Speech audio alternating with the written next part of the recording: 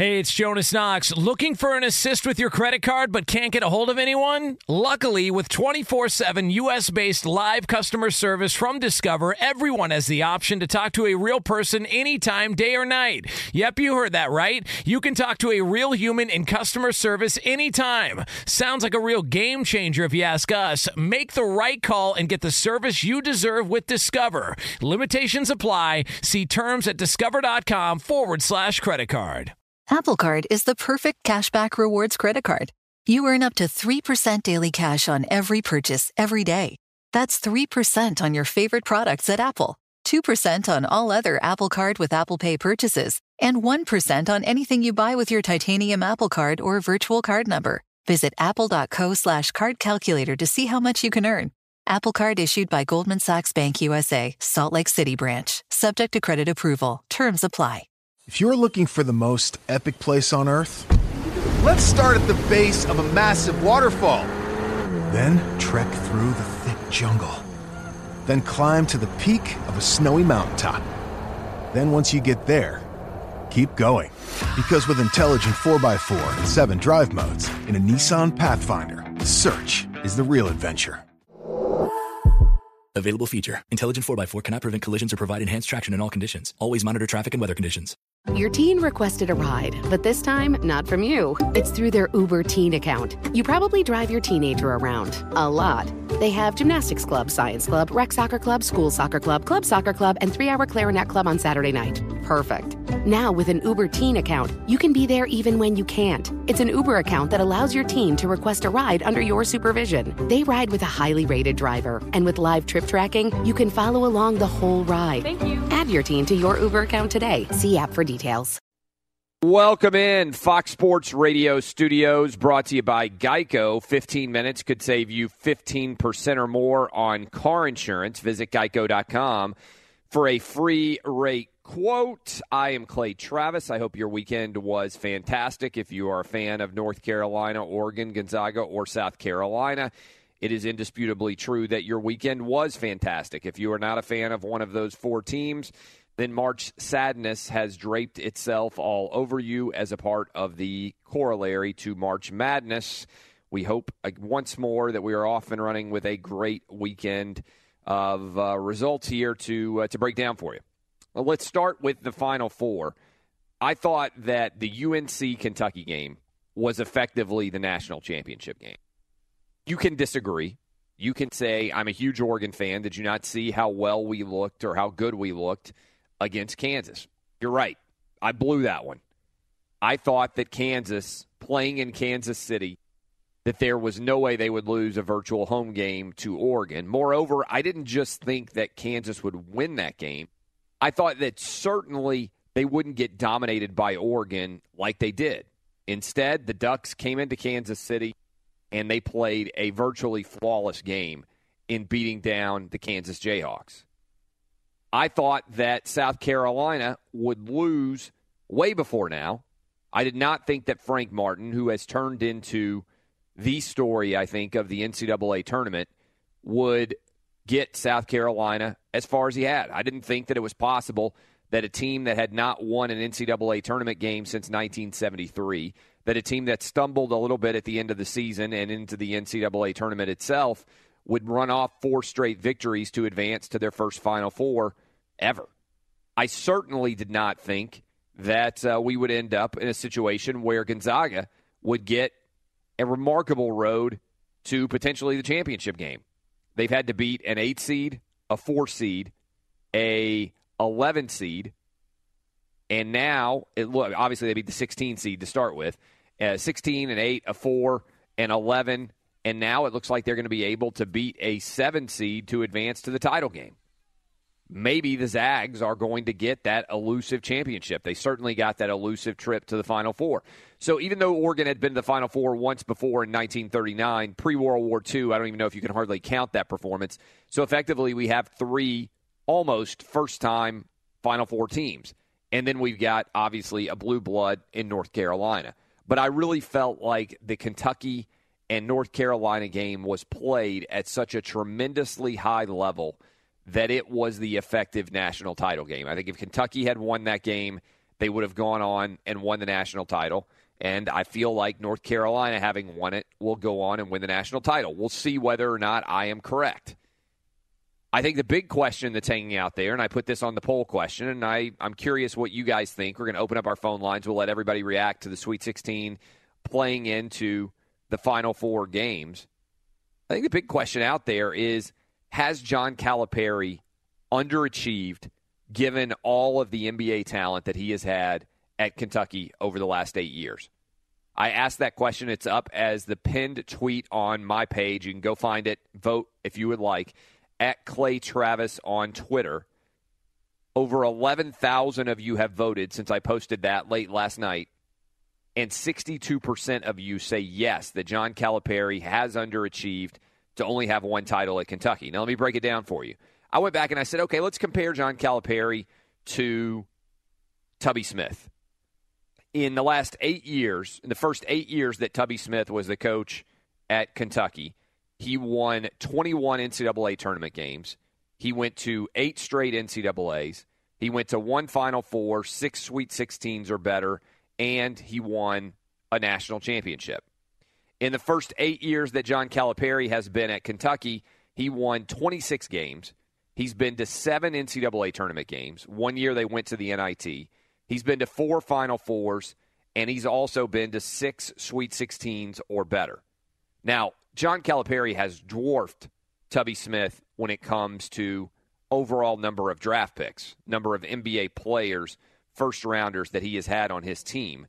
But in an interesting perspective, if you look at the 6th, 7th, and 8th year of their reigns, that is the 6th, 7th, and 8th year of Tubby Smith at Kentucky and the 6th, 7th, and 8th year of John Calipari, Calipari has won 8 NCAA tournament games in the last 3 years. Tubby Smith in those 3 years won 7.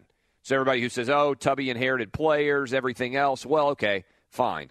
But by year 6, 7, and 8 of their tenure, Tubby Smith and John Calipari nearly identical in terms of their NCAA tournament performances. Something worth thinking about. It's been a long time since John Calipari was in the mix to win a championship. It feels like 4 or 5 years now. And I think it's fair to ask, and we maybe need to do some research on this. I'll see if Jason Martin can find the details, but I'm going to pull him up because I know he's a big college basketball fan as well, my producer at JMart Outkick. What do you think? Given all of the NBA talent that John Calipari has had on his roster, is it fair to say that he has underachieved?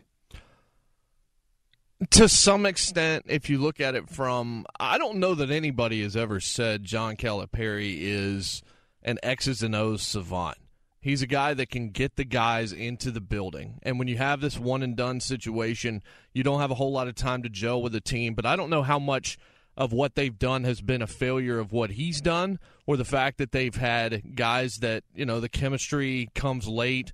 You run into a team that has guys that have been playing together for a little bit longer. All right, let me stop you there because that's the excuse that Kentucky fans always make. And I would say this. That's what happens when you recruit one-and-done players. Oh, I agree. I'm not willing to allow Kentucky fans to sit around and say, well, he's done an incredible job because every year he has to remake the team. I said, wait. That's his choice. He's choosing, which is fine, he's choosing talent over experience. He's choosing to take the guys that are going to be first-round NBA picks over the guys that have gelled together and played for multiple years and had the experience to deal with complex situations such that they probably wouldn't have the kind of performance that Kentucky did down the stretch if you had a couple of more veterans. And so I think that's part and parcel of what allows him to be successful every year is he's choosing talent over experience. So you can't then allow a Kentucky fan to sit back and say, well, you know, every year they're not experienced enough. Well, that's the downside of going one and done every year. And by the way, I think one and done, if you look around the NBA, I've been making this argument for a long time. I think the rule that should exist in college basketball in the NBA is that it should be just like baseball. I think if you want to revitalize, I said this a couple of weeks ago if you were listening, if you want to revitalize college basketball and make people care again, I think the way you could do it is you say, look, you want to go pro at 18, just like you do in baseball, that's fine. You go sign a contract, you go pro at 18. If you want to go to college basketball, then you go for 3 years, and you're obligated to play for 3 years before you can go pro again. I think that should be the rule just about in every single sport. But I think certainly in college basketball it would make a tremendous difference because there are a lot of you watching right now the NCAA tournament and listening to this show right now who frankly just don't want to have to relearn every good player in the NCAA tournament every year. You don't feel like you have a relationship with these guys. And I think probably there's a lot of Kentucky fans that say the same thing. Was it a lot of fun when John Calipari won the title, and has he been somewhat successful? But if I had to compare John Calipari to Rick Pitino, selfishly, I liked the Rick Pitino years better because you got an opportunity to age with the players. You got to know them a little bit as opposed to guys showing up on campus for 6 months and they're gone. So I think that's the challenging aspect. And I want to get the numbers on NCAA. People say, find somebody who's done better in the NCAA tournament over the last 6 or 7 years or 8 years. The answer is I don't think there's that many people who've done better, although Duke has won a couple of national championships during this period. But you guys have had some insane numbers, like 40 or 35 NBA first-round draft picks. The next closest, I think, is about half that many. John Calipari has had infinitely better talent than everybody else, and he really hasn't done that much better in the grand scheme of things than Tubby Smith did. Kentucky's a great job in basketball. I think John Calipari won the NCAA tournament title. Not that good. I think he has, given the amount of talent that he's had, I think he's underachieved. That's the big question. Do you think that in general? Instead of like just straight up, has he underachieved? If I told you that he was going to have all these guys, would you expect more than one NCAA tournament title? Absolutely. No question. Yeah, I mean, I'm curious. 877-996-6369. We'll open up the phone lines. Again, if you guys want to give us a call, 877-996-6369. And look, I do think that Kentucky this year got screwed in the South bracket. I think when you break down this bracket, the fact that Kentucky got Wichita State in the second round, who I think is a top 15 caliber team, the fact that Kentucky got UCLA and Lonzo Ball and dominated, and that was a really exciting game to watch late Friday night. A lot of you, I'm sure, stayed up and watched that. Lonzo Ball exposed, I thought, to a large extent by De'Aaron Fox, and I'm not sure exactly what his NBA career is going to be, but obviously LeVar Ball's not shutting up. And then Kentucky gets UNC, and if they hadn't had the upset, they would have gotten Kansas all before they got to the title game. You compare that with anybody on the other side of the brackets route, and it was infinitely easier. I mean, just so much easier. So, look, there are some vagaries you can't control. Sometimes you get a good break. Sometimes you get a bad break. And I think Kentucky against UNC was the NCAA championship. I think the winner of that game, and it was UNC, was going to win the championship.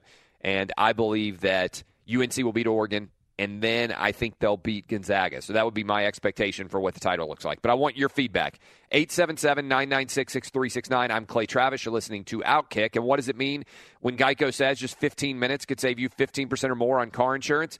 It means you probably should have gone to geico.com 15 minutes ago. Going to be joined by Doug Gottlieb at the bottom of the hour. We'll break down the NCAA tournament. We'll also talk about what seems very likely, the loss, the one-time erstwhile Los Angeles Raiders, L.A. Raiders, then became the Oakland Raiders, bounced back a few times. It looks like they're going to become the Vegas Raiders. We will also talk more about Lonzo Ball, and I'll tell you about the people that I murdered over the weekend, and they run a site called Awful Announcing. We're going to dive into that and more, but your call's next, 877-996-6369. I'm Clay Travis. You are listening to Outkick the Coverage on Fox Sports Radio. Live from the Geico Fox Sports Radio studios. Introducing new Duralast GT brake pads, proven tough from the tracks to the streets, because when you need to go fast, sometimes you need to stop even faster, get in the zone, auto zone. One of the interesting things about John Calipari as well, as we dive into the Final Four, UNC with a big win over Kentucky. I think they won the national championship on Sunday night. Fantastic, scintillating game. Let me go ahead and play you the audio from North Carolina. This is what it sounded like as they won the championship. 6 seconds to go. Pinson comes front court. Pinson to May for the win. Got it! Luke May! He got it! 0.3 seconds. Luke May gives Carolina the 75-73 lead. Are you kidding me? It wasn't Christian Laettner, but it was eerily similar in some respects to Christian Laettner, because you had that situation where it's a regional final where Kentucky and Monk had just drained a ridiculous 3. Now, unlike, I believe it was the Sean Woods kind of running one-hander that he banked in that gave Kentucky a 1-point lead in that situation, they weren't the exact same because obviously you had the Grant Hill pass. And by the way, we'll have Grant Hill on the show tomorrow to break down everything that has happened so far in the NCAA tournament and also to tell us what he thinks about the upcoming Final Four. You had the pass to Christian Laettner, and then you had the fake one way, spin the other way, the shot. And so they went from having the lead to losing. But in terms of the swing of emotions, I believe it was a 7-point game with about 50 seconds to play. And then Kentucky got hot, made 3 threes. You had the 5-second violation, which was a big egregious error. And it looked like that they were going to give that game away. But in the final 6 seconds, I think you can criticize Coach Cal a little bit for not taking a timeout immediately after the Monk three-pointer, because then he could have gotten his defense set and everything else. And you got to give a little bit of credit. In the situation that we have seen time after time after time in the NCAA tournament so far this year, everybody tries to play hero ball. Roy Williams did not take a timeout. His team was well coached enough to try to get to the basket, and then they kick it out, and they get the jumper that's wide open that he probably hits. I mean, that's a great look, given the scramble situation there. That's a shot, that probably gets hit at least 50% of the time in that scenario. And so given how many awful shots we've seen develop in this tournament, I talked about it on Friday's show. Everybody tries to play Steph Curry hero ball, and I thought that the end-game situations for most teams so far in the tournament have been pretty egregiously bad. Instead, you end up with a great look for UNC. Roy Williams does not take a timeout. Again, I think in the frenzy of that moment situation in retrospect, that it would have been smarter for Coach Cal to have taken a timeout, to get his defense set, to let everybody know exactly who their man is, because there was a scramble and there was a mess. And Jason Martin, I think this is kind of fascinating. You've been doing the research on how many people have been drafted first-rounders in the NBA, and you've got those numbers, I believe, in front of us right now. So far, not counting the guys that are going to be on this year's team, and there's going to be another, whatever it is, 4 or 5, maybe more first-rounders come off of this year's team. So far, Coach Cal's had 21 guys drafted in the first round and 29 overall since he got to Kentucky, I believe is the number. 28 since he's gotten to Kentucky, 21 first-rounders. And just to compare, Duke and Carolina are second, at least based on what I've found, with 14 total draftees since 2009. So we're talking about 7 more first-rounders from Kentucky than Duke and Carolina have put into the league in either round, which is pretty amazing. Double the number of draft picks, double the number of NBA players of any other program in the country during the time that John Calipari has been at Kentucky. Yes. Ultimately, obviously, everything is a function of talent. The fact that Duke and UNC combined have had the same number of draft picks as John Calipari over the time that he is at Kentucky is, again, I think evidence of the fact that John Calipari has underachieved relative to what expectations would be when you look. I mean, there's no other comparison. I'm going to get into the Nick Saban versus John Calipari argument because some Kentucky fans are like, oh, John Calipari is just like Nick Saban. There's no comparison. Nick Saban dwarfs John Calipari in terms of achievements. This is interesting. Good work by Jason Martin here. So Kentucky's had 28 draft picks since John Calipari got to Kentucky. That's not counting this year's draft picks, okay? Duke and UNC have each had 14. Kansas has had 13. UConn has had 11. Arizona has had 10. Florida has had 6. And UCLA has had 10.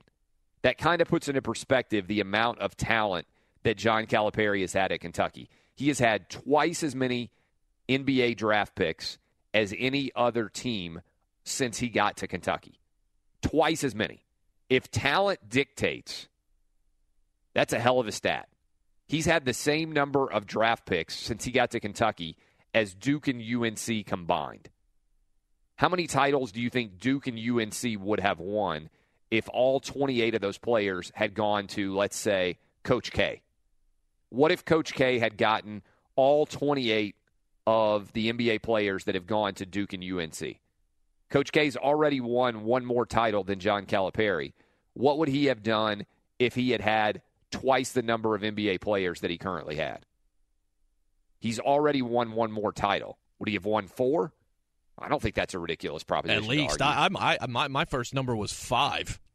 Because I think that would Coach K's that good. That would be Nick Saban-esque. That's kind of my argument, right? That if you gave at Duke Coach K twice as many NBA players as he's had, the John Calipari teams, how many titles would he have won? There's no way he'd be sitting at 1. And Coach K's a great coach. Here's another fun question. If you gave him to Greg Marshall at Wichita State, if you gave Greg Marshall the 28 NBA players that John Calipari has had, how many titles would Greg Marshall have won?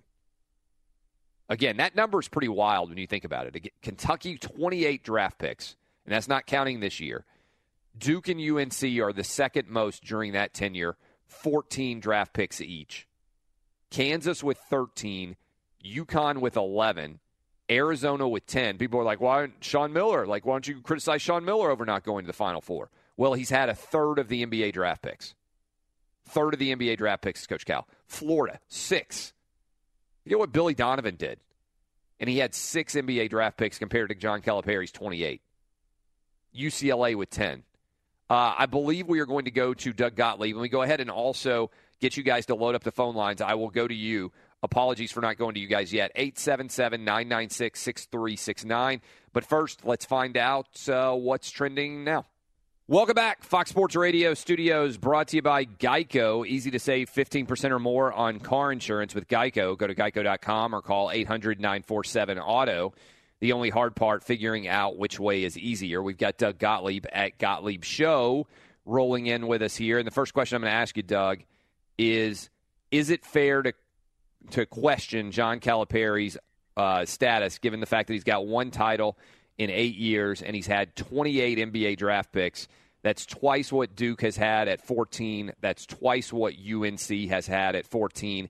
Has he underachieved given that? I don't think so. I mean, is it fair? It's absolutely fair. But, I mean, it's not like the Bill Self question. Like, it's not like they're getting bounced in the first round, you know? Like, they lost in an epic game against North Carolina where they hit a 3 to tie and then give up a bucket. I mean, and that's just last night. He lost a couple times in Final Fours. Dude, it's hard to win a national title. It just is. And remember, as much as he has future talent, you're dealing the men against boys a little bit, and that he has the younger kids. He doesn't, sometimes it doesn't allow them to matriculate. They had the one down year with the NIT where they lost to Bobby Moe, to Robert Morris. It's fair, but I mean, I think those of us who are realists realize like they're dominating the SEC, and they're in position most years, and you just kind of got to get the magical mix. And so, I mean, I don't think he's massively underachieved. My question is always, do players develop? Do they get better while they're there? And I think this year they did a better job of developing guys than maybe they have in years past. Was UNC Kentucky the national title game? Oh, boy, it sure felt like it, didn't it? Yes. I mean, that's the whole thing, is we're supposed to pretend like, all these other teams matter. But those two, that was just such a high-level game. And, it's one of those deals where, like, history won't remember the fact that Gonzaga got a 1 seed and then survived the second round, survived West Virginia, and then got an 11 seed. But it's like, how do you compare their road with, with, for example, with North Carolina, or even what Kentucky had to do with UCLA and then North Carolina? It sure felt that way. A lot of times that game is I thought the national semifinal, if it was between Kansas and Carolina or Kansas and Kentucky, that would be the national championship game.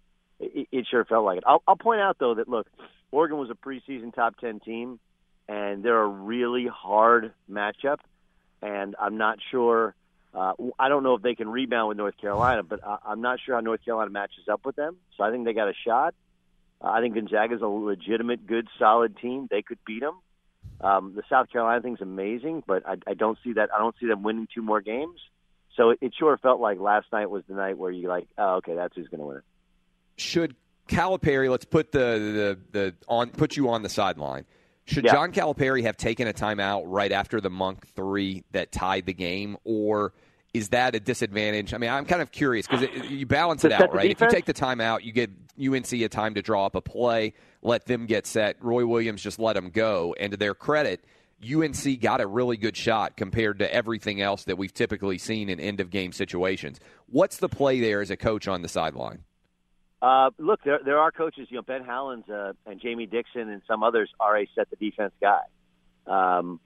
And frankly, it's a great idea in that particular because it's a scramble. What happened? What happened there was, they got crossed up and they didn't need the help off of Luke May, and they did. What's the white shooter? I can't remember his name from Kentucky. I mean, he's terrible defensively all day. You would have taken him out of the game. Willis. So, You would have taken Willis out of the game. Yeah, Derek Willis got lost. Yeah. And he helped when he didn't need the help. And so Briscoe then tried at the last second to cover his man with Luke May, and Luke May hit it. And what you'd probably do there is you'd call timeout, you'd set up a three-quarter court pressure, you'd try and keep him in front, and hope you didn't foul. And by the way, I mean, foul trouble affected that game as much as anything. I mean, everybody was in foul trouble in the first half, and it just made for an awful watch. And here we go again with officials being as big a part of the story as anything. But yeah, look, it's a great idea. And the thing is, you had to know that Roy Williams is not calling timeout. He never calls timeout. So look, you do it. You set up a 1-2-2 three-quarter court pressure. You keep people in front, and you try and make a shot over the top. But then again, in your mind, what you're saying is correct, which is how many times do we have to see a team with the ball at the end of a game and they get some ridiculous, terrible three-pointer to which you're like, oh, well, why didn't they call timeout and run a play? Yeah, you're damned if you do, you're damned if you don't a little bit. I just, given that situation and the way it worked out, it's hard not to go back in retrospect and say, take the time out there, Cal, get your guys set up so you're not in a scramble situation. And like you said, get Willis out of the game so your best defensive five are on the floor. You're absolutely right. It's funny because that approach is one that it's like people will say, hey, don't call timeout because it lets the defense get itself set. So why wouldn't the defense allow itself to get itself set? So I honestly think this is one of the if you want to get to the flaw of John Calipari, you could say that the flaw of John Calipari is in-game stuff like that. He's not terribly efficient. A couple years ago in the national championship game, he screwed up when they wanted to foul when they lost to Wisconsin. It was Wisconsin when they lost. They lost 2 years ago in the Final Four to Wisconsin when they had the perfect season going. And the year before that, they lost to UConn in the title game, right? It's when they lost to UConn in the title game. The last minute or so was totally butchered in terms of when they called timeout and when they fouled based upon time, score, and understanding the shot clock. I was sitting there actually with one of my daughter, and we were watching the end of the South Carolina-Florida game, and I was explaining her the math to why Florida was fouling and how you want to extend the game. And I was like, look, it's one of those things to where, coaches sometimes get caught up in yelling and screaming and pointing things out. Instead, you have to have either the math in your head and understand exactly what you want to do, or you have to have somebody next to you who's tugging at your shirt telling you what you want to do. I thought Mike White understood the math to it. I thought John Calipari kind of never has. And so, if you want to be critical of him, there's the place to be critical. Because I actually thought they ran good offense this year. I thought the freshmen got better. I thought he used some of those older guys because they can make shots and they're solid. I mean, that's how they survived the first half. A lot of those things are good. That's the thing. There's no Roy Williams is a very, very good coach, but he's not like an adjustment guy, right? He's not. He kind of does what he does and allows you to adjust and just they run. Now, one thing he did last night, which he doesn't normally do in terms of adjustment, they ran delay game. So they had a lead late and they ran motion and they waited till 10 seconds in the shot clock. They ran a high ball screen instead of just playing. Whereas in years past, Roy might have run delay game and then run one of his set plays. And the problem with the set plays is that they've run the same ones for 20 years, so everybody knows them and they don't work. So I thought Roy had actually made some in-game adjustments there or had a good game plan for how to play with the lead. And, look, Cal, they finally got the ball to Malik Monk. He threw a couple in. But what you're pointing out is the flaw to John Calipari, which is some of that in-game stuff, especially considering coaching the NBA, and the NBA is so many more possessions. It's so much more coaching than anybody will ever know. I think there's always been that's been the flaw to Cal. We're talking to Doug Gottlieb at Gottlieb Show. He will be the new East Coast 3 to 6 Eastern host on Fox Sports Radio coming on after Colin Cowherd. We got a home run lineup now. Me to Dan Patrick to Colin Cowherd to Doug Gottlieb. So go ahead and download the Fox Sports Radio app. Listen along at iHeart. Okay, you know Mark Few pretty well. How excited are you for him? How impressive has Gonzaga's run been? What would it mean to win a national championship there for the larger college basketball universe? Look, this has been 20 years in the making, right? Gonzaga's he's different, man. Like, I honestly, it's a weird deal to where he's lost games in the past, and I've called him and he's fly fishing. I'm like, why aren't you mad? Why aren't you and it's not that he's not competitive, but he definitely has really good perspective. If they won it, though, I think it'd be incredible because they're the ultimate mid-major, right? They're the and people have turned mid-major into a bad word, but that's kind of what they are. They do not have some ridiculous Power 5 budget. They're in Spokane, Washington. They're still in the WCC. They have a beautiful gym, but it seats 5,000-6,000 people. It's not. They're a powerhouse, but not in the classic powerhouse sense. And so I think it would be a story that's unique to college basketball. What you can't do in college football, you can't be consistently competitive at Boise State. Boise State has had runs where they could beat an Oklahoma in a Fiesta Bowl, but they're they can't line up and beat Alabama in a bowl game, right? And they can't for 20 years be a consistent threat. That's the difference in college basketball and college football. And that actually, if you go back to the start of our conversation, Clay, that's why I don't think you could be as hypercritical about John Calipari, because look at what Gonzaga's throwing out there. Shemek Karnowski, who looks like he looks like a mountain man, right? With that huge, we should call him Big Foreign Country. That should be his nickname. Yeah. Anyway, he's a fifth-year senior. Jordan Matthews is a transfer senior. Nigel Williams-Goss is a fourth-year junior because he transferred in.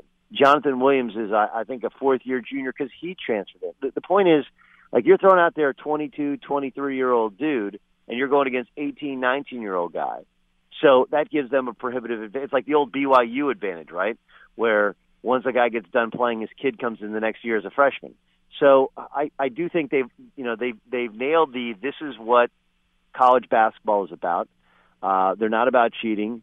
They're not as much about flash. They do play as a team. I think it's great, but I think the thing that's weird with Mark Few, he'd love it and it'd be awesome, but he honestly has this kind of unique grasp on having the proper perspective to where it hasn't eaten him alive, that he hasn't gotten there, and it was kind of a formality that eventually they would. How disappointed are you didn't get the Oklahoma State job? I was pretty bummed. I think I was more bummed with the way it went down. So how did you find out? How did you find out that you weren't going to get it? Did news break and you saw it on Twitter? No, the athletic director, Mike Holder, called me. So when you get the call, are you thinking that you might get, you see the area code pop up and your first thought is what? I thought I was getting the job. And there's been so many people out there, regardless of who they are, what they do for a living. You do an interview and you're sitting there beside your phone and you're just waiting. You're like, I don't want to miss this call, right? You're doing whatever you can. You see the area code pop up and you think, okay, this is going to be the job. You're ecstatic, obviously, to pick up the phone.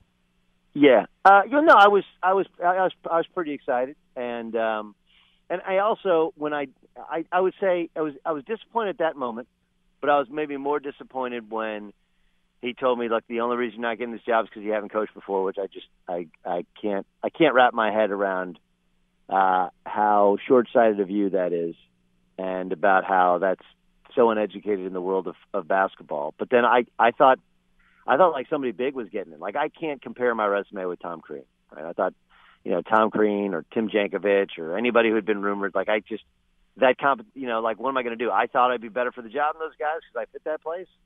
But and so look, I wish Mike Boynton well, but I've never actually met him, and I've covered Oklahoma State games. And that one. So that's the part that I was like, wow, that one stung a little bit. But yeah, I mean, look, it's a great, to me, it was a great experience, and I had the support of Fox Sports, both TV and radio. Those guys are awesome. They're like, dude, go get that job. I was like, well, I haven't worked for you. Like, so what? You can always come back and work here. And so that was great. I mean, I had thousands of people emailing Mike Holder. I had, tens of coaches calling him, telling him to do this, that it was the right thing. And he, whoever was the people on that committee chose to go a different direction. That's fine. But yeah, I was like, dude, it's like I was just saying about Mark Few. Like, I'm competitive, like I'm up for something. Like, I want it. And sometimes I wanted it because it's my school, and I wanted to bring back all the alums and play the way we like to play and fill up that gym. But I also wanted it because I'm a competitor. I want to win. And that was part of my spiel, which is we're going to compete every day. So now we'll just, look, Clay, we'll just compete every day. Me and you will bookend Dan and Colin, and we'll kick everybody's ass on radio instead. We'll have the best lineup, and I'm not kidding about this. It'll be the best national sports talk radio lineup in the history of the medium. And I don't even think there's a close second.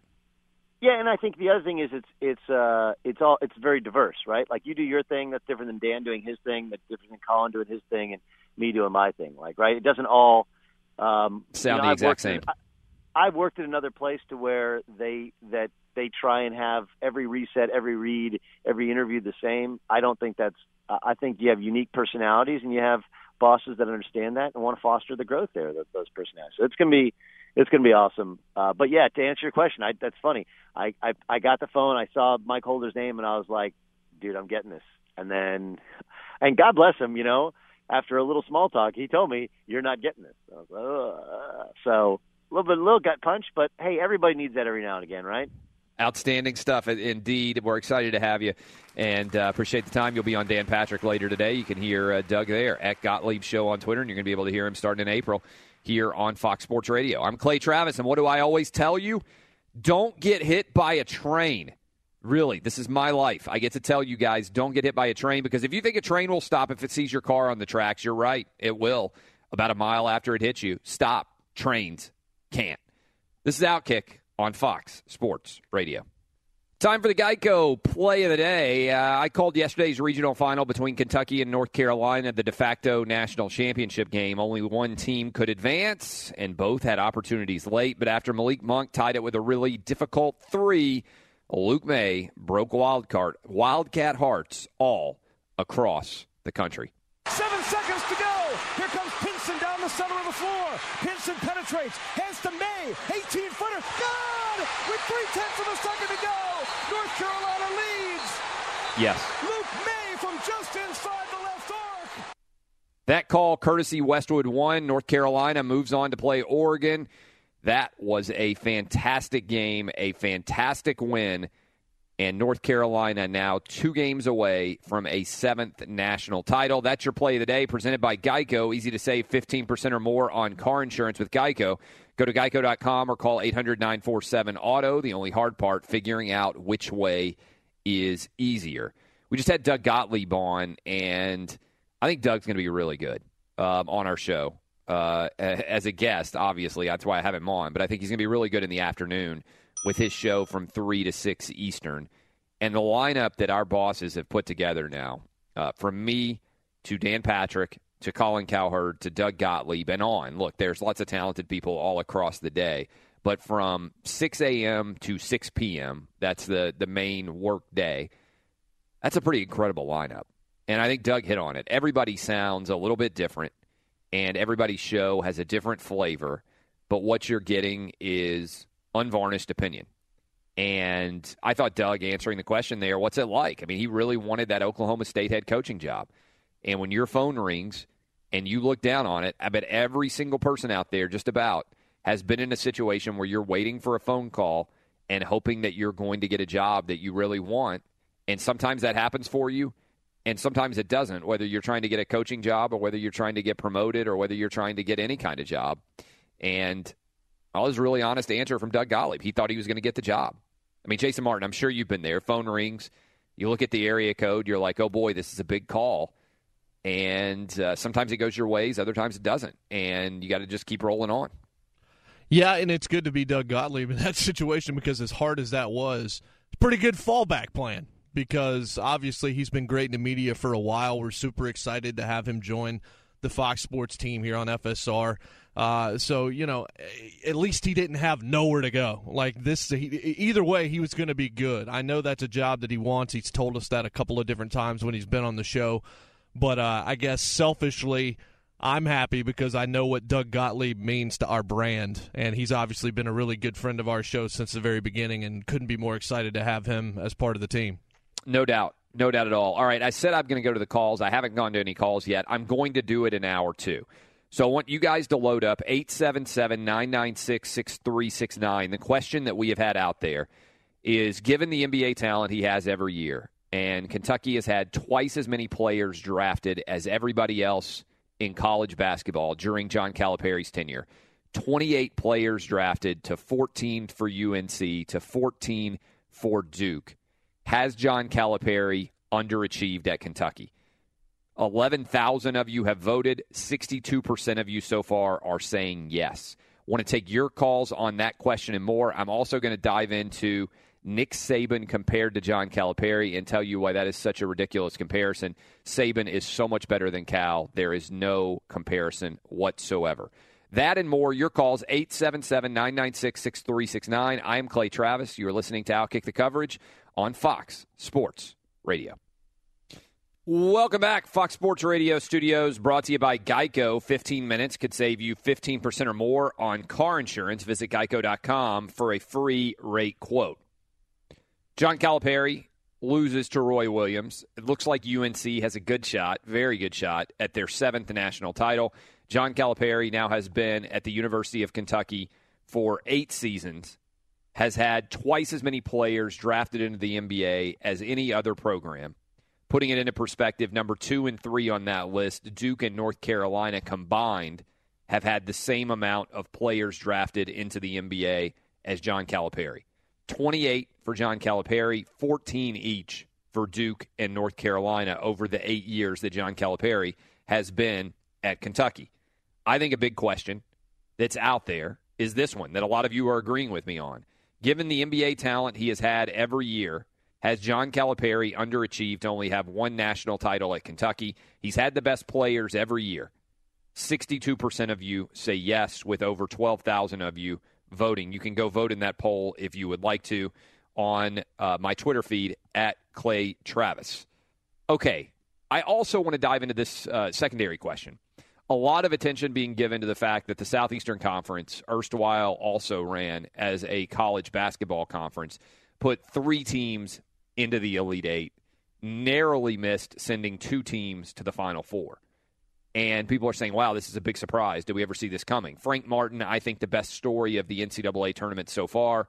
Guy, he's a former bouncer down in Miami, fights his way to the head coaching job at Kansas State, leaves with issues with his athletic director, takes over at South Carolina. First 4 years does not go to the NCAA tournament, although in his 4th year they do win 25 games. This year he kicks the door down, gets that game in Greenville because of the transgender bathroom bill that causes Greensboro, North Carolina to lose those games. In their second game, in the second half, South Carolina just gets on fire, plays one of the best halves of basketball in the history of the NCAA tournament, certainly in the context of basketball. If you score more points in a half than Coach K has ever given up, that, my friends, a really good half, gets everybody fired up, has a tremendous home court advantage. That game yesterday in Madison Square Garden, scintillating, exciting, unbelievable if you're a Gamecock fan, because I think South Carolina has one of the best fan bases in all of college sports. They have consistently not been very good in football. In fact, this is a mind-blowing stat. South Carolina didn't win their first bowl game in college football until 1995. In the history of the program, this is a real stat, South Carolina did not win a college football bowl game until 1995. Now, Steve Spurrier got hired there. Everything changed, and they've been on a roll comparatively ever since basically the moment that he was hired. But that's a pretty extraordinary statistic there. And in basketball, they had not won an NCAA tournament game since 1973. Nearly, whatever the math is on that, 40 years, over 40 years, over 40 years of futility in the NCAA tournament. And then finally they make this run. So I feel good for South Carolina fans. I hope you guys are still smiling from yesterday's game. You deserve it. This is a fan base that has not had a lot of great success. I know they had some success in the NCAA college baseball, but I don't really count baseball as the same level as basketball and football. So you look at the two big sports in college, basketball and football, and South Carolina had been a desert wasteland of success. So you have to feel good about what they were able to accomplish. But a lot of people are saying, wow, the SEC, maybe they're on the rise in basketball. And I say, yeah, of course they are. The SEC basketball coaches are fantastic now. And ultimately, the NCAA tournament success is rooted primarily in your coach. Now, and part of that's recruiting. Your coach has to be able to go out and get good players. Compare right now the quality of SEC basketball coaches compared to the quality of SEC football coaches. In basketball right now, I think you can legitimately say there isn't a single bad coach across the board in the SEC when it comes to basketball. I think you can even make an argument that right now the SEC has the best basketball coaches in the country in terms of guys that are proven. Who would you even say is the worst? Like, you start to run through them. Frank Martin at South Carolina. Okay, he just took his team to the Final Four. Mike White down at Florida. Had his team on the precipice of the Final Four. He's going to be really, really good. Will Wade at LSU. Seems like a pretty good hire relative to what he's accomplished at VCU. Now, you can say, if you want to be a negative Nancy here, well, look at what happened with the other VCU coaches who've left. Shaka Smart hasn't been great at Texas so far. Obviously, Anthony Grant was never great at Alabama. That's fair. Look in the state of Alabama. Bruce Pearl went to 6 straight NCAA tournaments with Tennessee. He may be the Frank Martin of the SEC right now, where it took him a little bit of time to get everything stabilized at Auburn. He's been there 3 years. They've gotten a little bit better every year. Maybe year 4 is where they take a real step. I believe in Bruce Pearl. I think you look at what he did. He took Tennessee to the Elite Eight, couple of Sweet 16s. Bruce Pearl's for real. Alabama, Avery Johnson. Really, really good coach. They should be a top 20 team next year. They're going to make the NCAA tournament. Billy Kennedy, been very good for Texas A&M.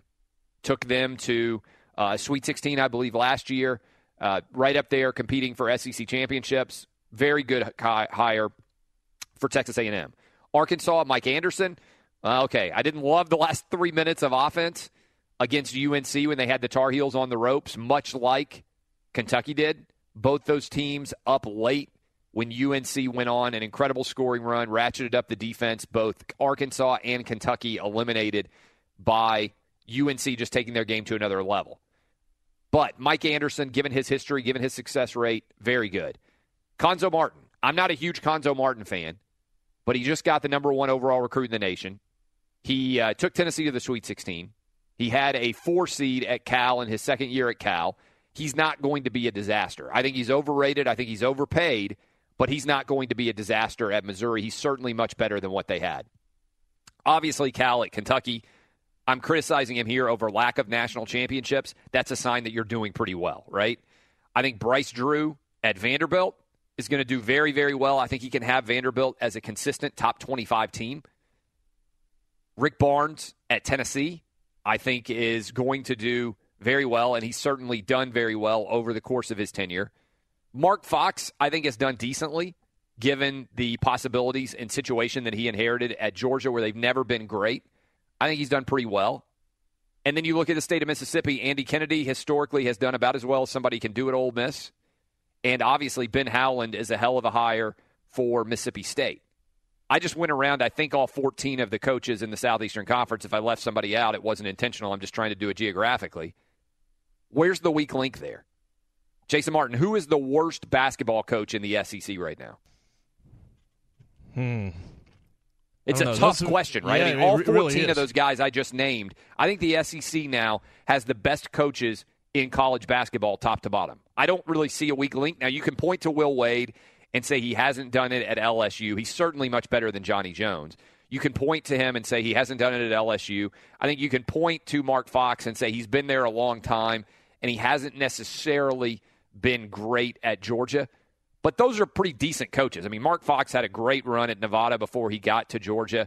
And Will Wade right now on paper looks like a fantastic hire for LSU, which is historically a really good basketball program that has fallen on hard times. But you look at those, LSU was in the Final Four, a decade ago? You look at what they've been historically with Pistol Pete and Shaquille O'Neal and Chris Jackson and all the different talent that has rolled through down on the Bayou. I think that's a really good job. I don't know that there's a bad coach. And right now, if you said who is the worst coach in SEC basketball, I guess you probably have to go Will Wade.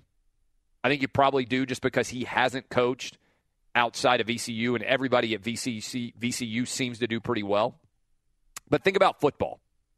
If I told you right now, okay, your coach is getting fired in the SEC, I just named all 14 coaches, and you have to go hire another guy in the conference, you'd be like, okay, there's a lot of guys that I would go look out. Kentucky's the best job in the SEC.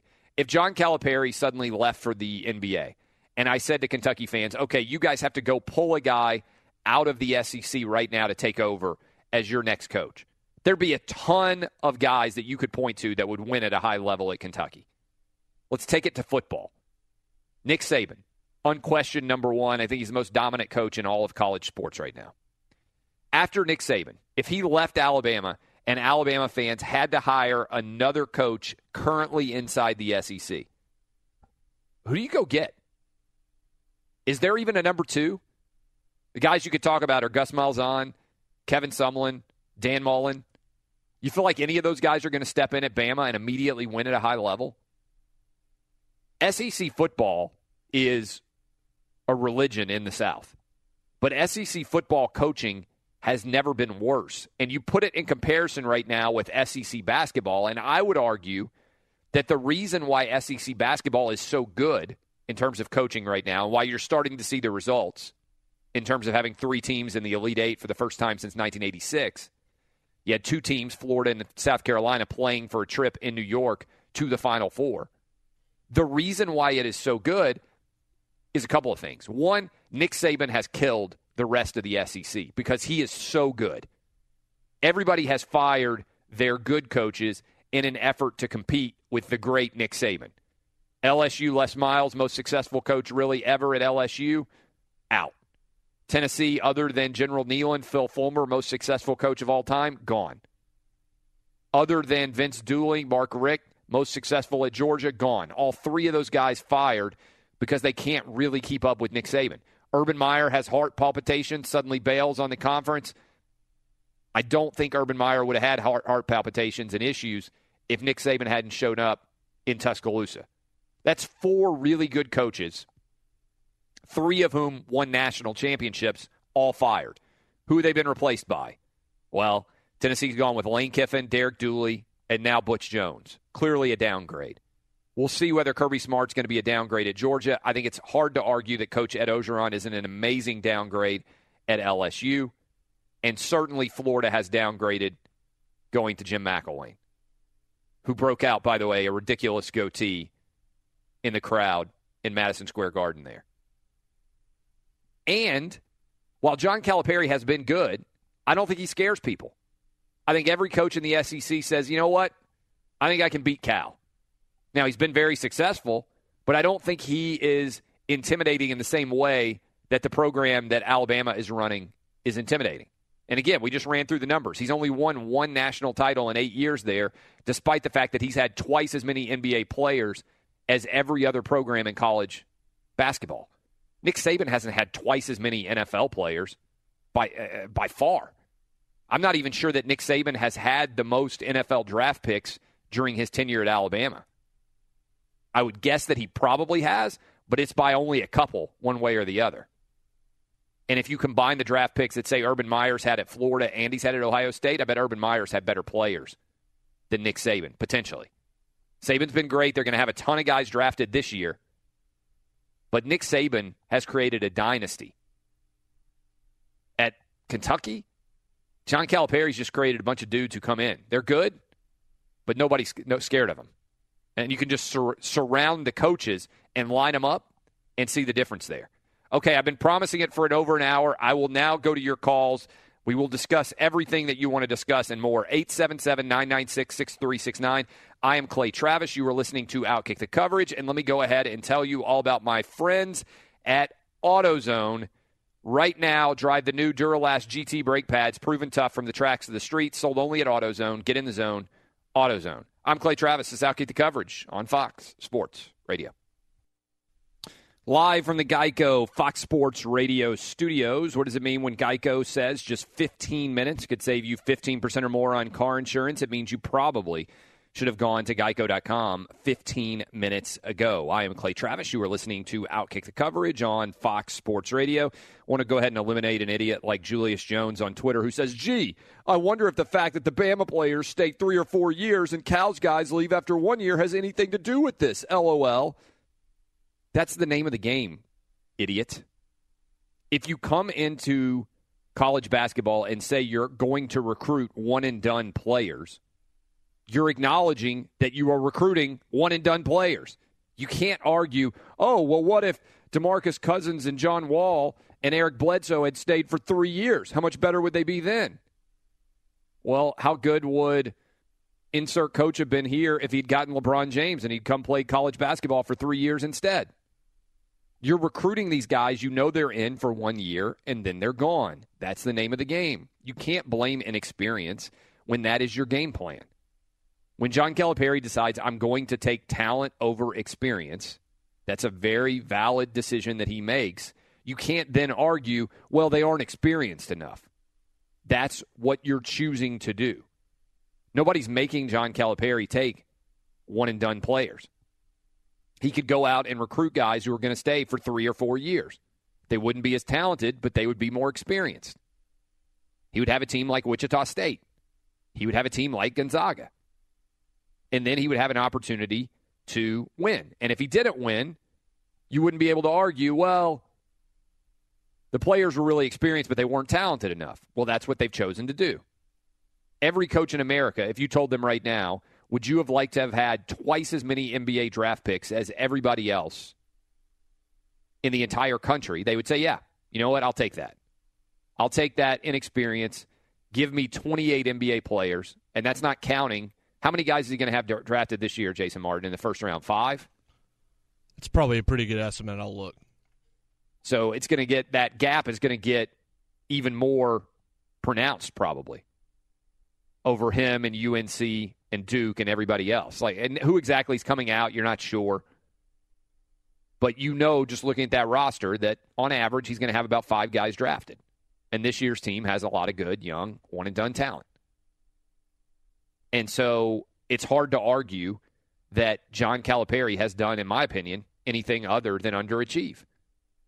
If you have twice as much talent as everybody else in college basketball and you've only won 1 national championship in 8 years, that's the definition of underachieving. Nearly 12,000 of you have voted in the poll. You can go find me at Clay Travis on Twitter. You can go vote in that poll. I've pinned it to the top of the page. And 62% of you are agreeing with me. John Calipari has underachieved given the talent that he's had. Question I'm asking is pretty easy. If Coach K had had 28 NBA players over the last 8 years, he's won 2 titles, even though he's had half as much talent as John Calipari. If he had had twice as much talent as he's had so far, would he have won 4 titles? I don't think that's a ridiculous proposition. If Coach K had had 28 NBA players instead of 14 over the last 8 years, would he have won 4 national championships instead of 2? I don't think that's absurd. Maybe 5. Roy Williams is trying to win his 2nd national title in 9 years. He's had half the talent that John Calipari's had. Both of those coaches, in theory, outperforming John Calipari when it comes to championships. People say, oh, what about Final Fours? Well, you're Kentucky. I thought you played for championships, not to hang banners up for not winning championships. Let's go to your calls, 877-996-6369. Let's go to Hank in Charlotte. Hank, what's up? Hey, good morning, Clay. Really excited what you guys are doing at Fox Sports Radio. Converted me from Mike and Mike, so congrats. I appreciate that. Thanks.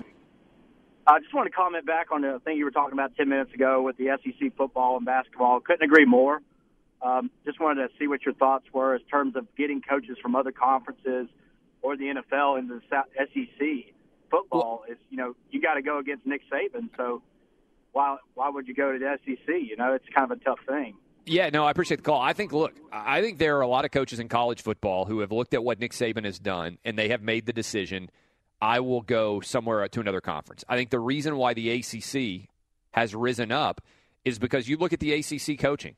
Bobby Petrino, Jimbo Fisher, and Dabo Swinney, all three of those guys, the SEC has no comparison to the top three. And that's not even getting into what Virginia Tech's got going on with Justin Fuente. It's not even getting into Larry Fedora at UNC. I think you could make a strong argument right now that the SEC has Nick Saban. Every other conference in America, I think you can name multiple coaches who you would like to have take over your program. In the SEC, I think you can name Nick Saban. And I think you can name, after those five guys that I just named in the ACC are not as good as Nick Saban. You can also toss in Mark Richt, by the way, down in Miami. Those six guys are not as good as Nick Saban. But I would take all six of those guys right now, maybe as the next six best coaches if they were coaching in the SEC. Who's the second best coach in the SEC for football? Nick Saban's killed the conference. Maybe Dan Mullen. Maybe Gus Malzahn. Maybe Kevin Sumlin. Would I rather have Bobby Petrino, Jimbo Fisher, and Dabo Swinney than any of those guys? Yes. Can you make an argument for Larry Fedora, Justin Fuente, or Mark Richt? Yeah, I think you can. I think you can make that argument. I don't think there's any doubt. Let's go to Bobby in Spokane. Bobby, what's up? Congrats on the Zags. Hey, man. How you doing? I'm excellent. Hey, nice to hear from you. Hey, great show. Hey, on the other hand, we need to rename Calipari's, his position. He's a daycare guy. So, that's kind of the way I look at it in the aspect of, he's taking these guys, they're one and done, but I think they only lost because of inexperience. I think if those guys would have been there, they probably would have beat North Carolina. Yeah, all right, you got to drop him. Drop Bobby. You can't argue they lost because of inexperience when you know that they are coming and only staying for 1 year. That's what you do when you get one-and-done players. You're choosing talent over experience. You should shoot yourself in the head with a nail gun if you're saying, well, if these guys had stayed for 3 years, well, guess what? If LeBron James, Tracy McGrady, Kevin Garnett, and Kobe Bryant had gone to college, they would have been really good college basketball players. Instead, they went straight to the NBA. They were really talented. They went straight to the NBA at 18. The guys that John Calipari is recruiting are expected to be there for 1 year. So you can't say, oh, well, what if John Wall had stayed for 4 years? He would have been a really good senior. Yeah, but instead you knew he was going to go pro. Well, what if DeMarcus Cousins had stayed for 4 years? He'd have been really hard to defend in college basketball in his fourth year. Yeah, no crap. But he's going to go pro. You can't call in and make an experience argument. It's a dumb argument. It defeats the entire purpose of the decision that John Calipari is making. He's choosing talent over experience. That's a valid decision. I would choose talent over experience on some levels too. I think what you can criticize John Calipari about is he might have more national championships if he balanced out his recruiting by taking guys who were going to be there for 3 or 4 years with guys who are all going to be one and done. This year, Malik Monk, De'Aaron Fox, definitely gone. Probably Bam too. We'll see what happens with Isaiah Briscoe. 4 or 5 guys going in first round. Gone again. Reload. Bring him back in. Next year, do the same topic. Kentucky loses. They have a lot of talent. More than everybody else again. People call in. Well, but if those guys stayed multiple years? They aren't staying multiple years, and here's the other thing. If they did stay multiple years, then he would have less talent, right? Because he wouldn't have as many scholarships. So if these guys stay, then he doesn't have the ability to rotate in new players. So he would have less talent. 28 overall draft picks through 8 years, not counting the 3 or 4 or 5 that he's going to have this year. Twice as many as everybody else in college basketball, and he has only won 1 national championship. John Calipari, very, very overrated, has underperformed what you would expect given the talent that he's brought in. I'm Clay Travis. You're listening to Outkick the Coverage. Let's go ahead and find out what's trending now. Welcome back. Fox Sports Radio Studios, brought to you by Geico. Easy to save 15% or more on car insurance with Geico. Go to geico.com or call 800-947-AUTO. The only hard part, figuring out which way is easier.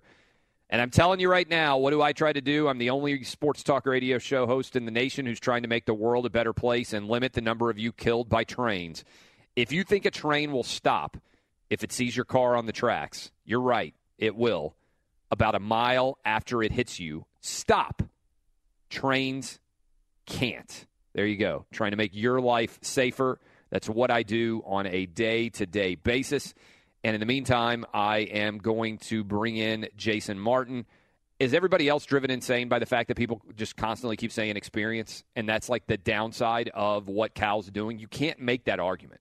You can't, because he knows going in what he's doing. So it's hard to make that argument. I tried to kind of couch it a little bit at the beginning, but here's one thing I was thinking about. If the one and done were eliminated and they took your rules to make college basketball great again, and you had the 3-year in rule. My rule, by the way, if people haven't heard, let me go ahead and tell people what that is. My rule to make college basketball great again would be the same as Major League Baseball.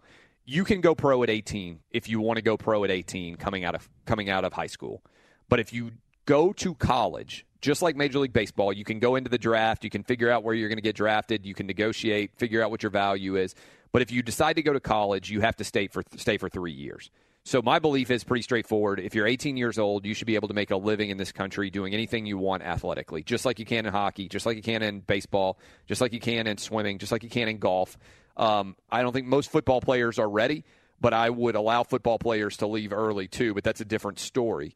But in basketball, I would say you either go pro at 18 and never go to college, or you go to a college campus, you sign for 3 years, and you come out at the age of 20 or 21 ready for the NBA. I think it would make college basketball a lot better. I think your average fan out there would pay more attention if they had more of a connection to the players and they weren't just showing up for 6 months and then jetting off to the NBA.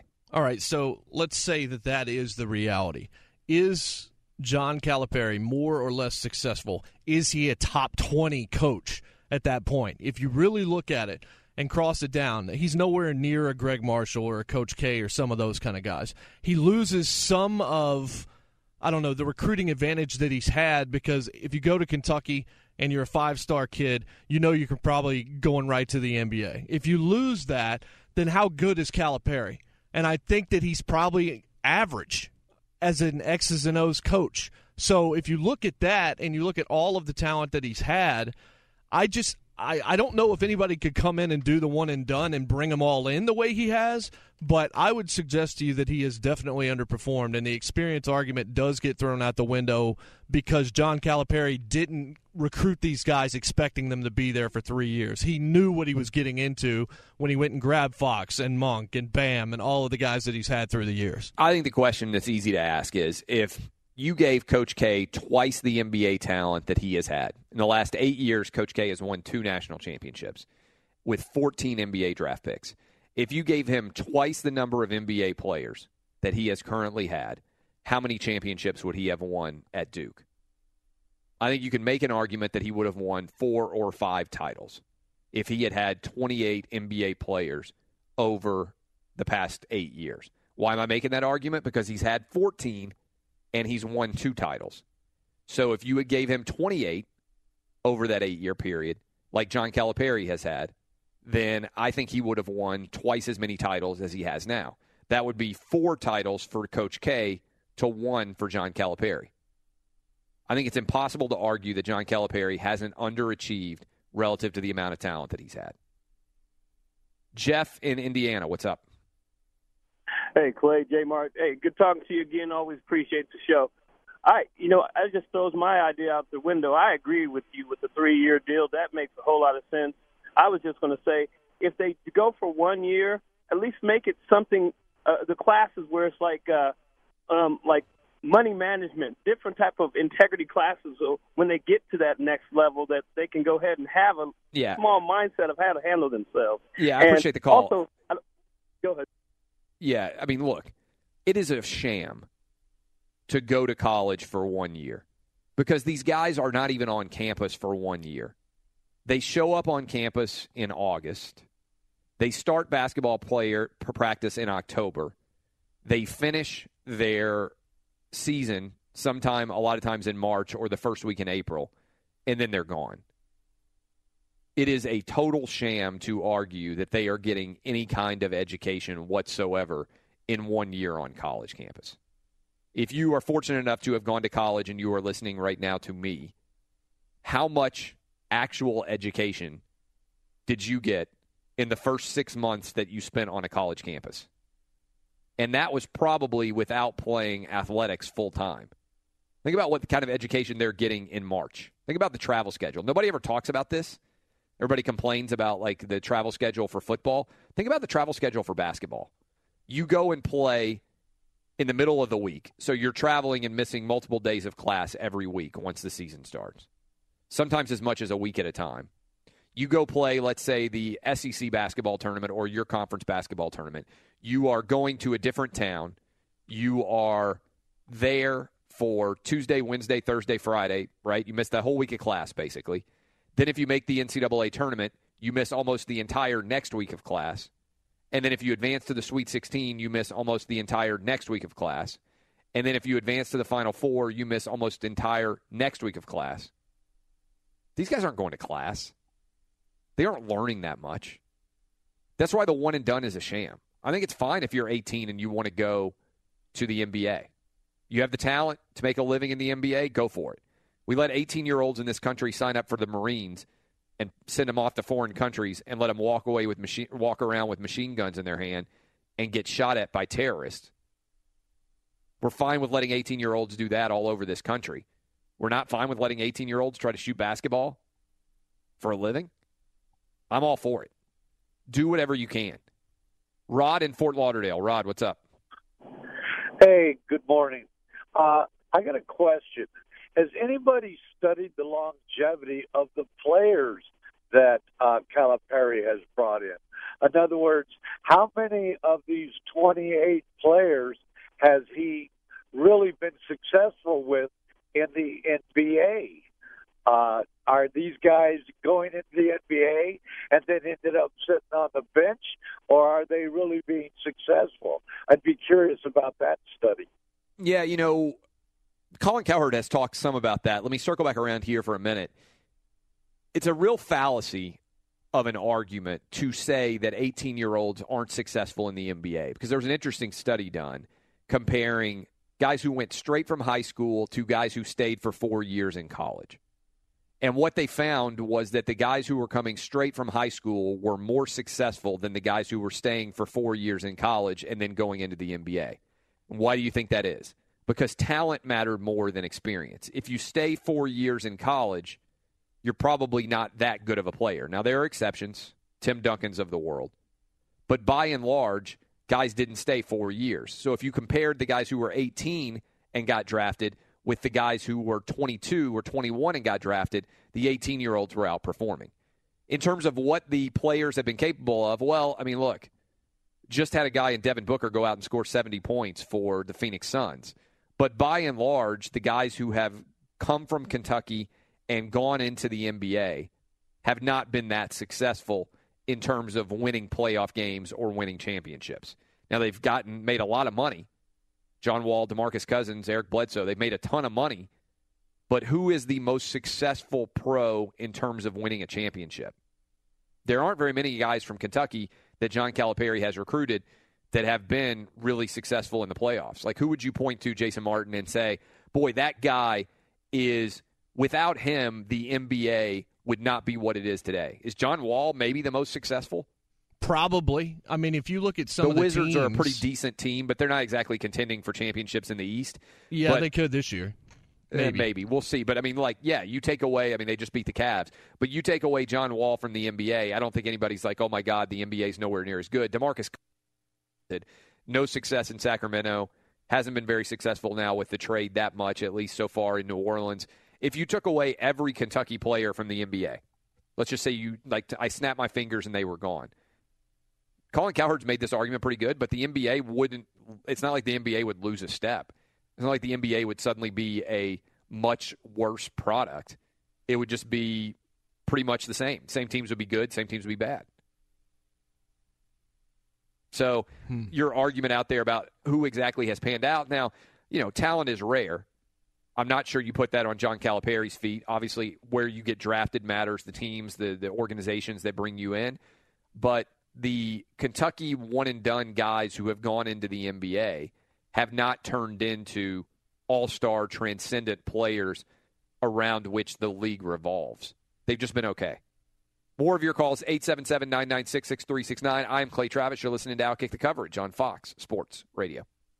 Live from the Geico Fox Sports Radio studios. Enter the AutoZone Rev Up Your Refund instant win game and sweepstakes for a chance to win $30,000 or other prizes. No purchase necessary. Ends 4/17/17. Must be 18 plus. Visit AutoZoneTaxTime.com. Get in the zone. AutoZone. Okay, rapid fire. Going to try to run through your calls. I am Clay Travis. Welcome into Outkick. Hope your Monday is going well. Let's go to Kyle in Utah. Kyle, what's up? Hey, how's it going? Excellent.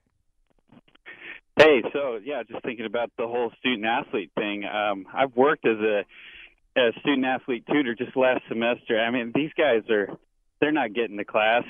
They have lifting, conditioning during the day, and then they're not going to class, and they just come and they bank on their tutors to just cram before their tests. I mean, they're hardly ever there. Yeah, thanks for the call. That's the thing. One and done is a sham if you're talking about it from an educational perspective. And got a good point. I probably should include this because the theory is, according to my guy Corey out here on Twitter, Corey Breeding, he says, it's not an NCAA rule that allows one and done. That's correct. It's the NBA that has killed college basketball. It's an NBA rule that requires one and done. They're the ones who stopped allowing high school kids to go straight into the NBA and ended up with this sham one and done system. Again, my straightforward perspective here is if you're 18 years old, you should be able to go pro. If the teams want to draft you, go pro. Amari Stoudemire, LeBron James, Kobe Bryant, Kevin Garnett, Tracy McGrady, some of the most successful players of that era went straight to the NBA. Zero issues in terms of developing because they're going in and playing basketball. I don't know that this one-and-done system makes any sense whatsoever. It makes a sham of college basketball. And again, my position is that everybody should sit down and the rules should be pretty straightforward. You want to go pro at 18, you can. You get to go into the draft, you get drafted, you sign, you leave. But if you go to college basketball, you have to stay 3 years. 3 years you can get some form of education, you would think. Although if you look at the UNC scandal, who knows? Number of guys who were graduating in quotation marks, somehow they're pulling it off, and then showing up to take Wonderlic tests in the NFL, and they can't read. I think everybody's cheating to keep these guys eligible.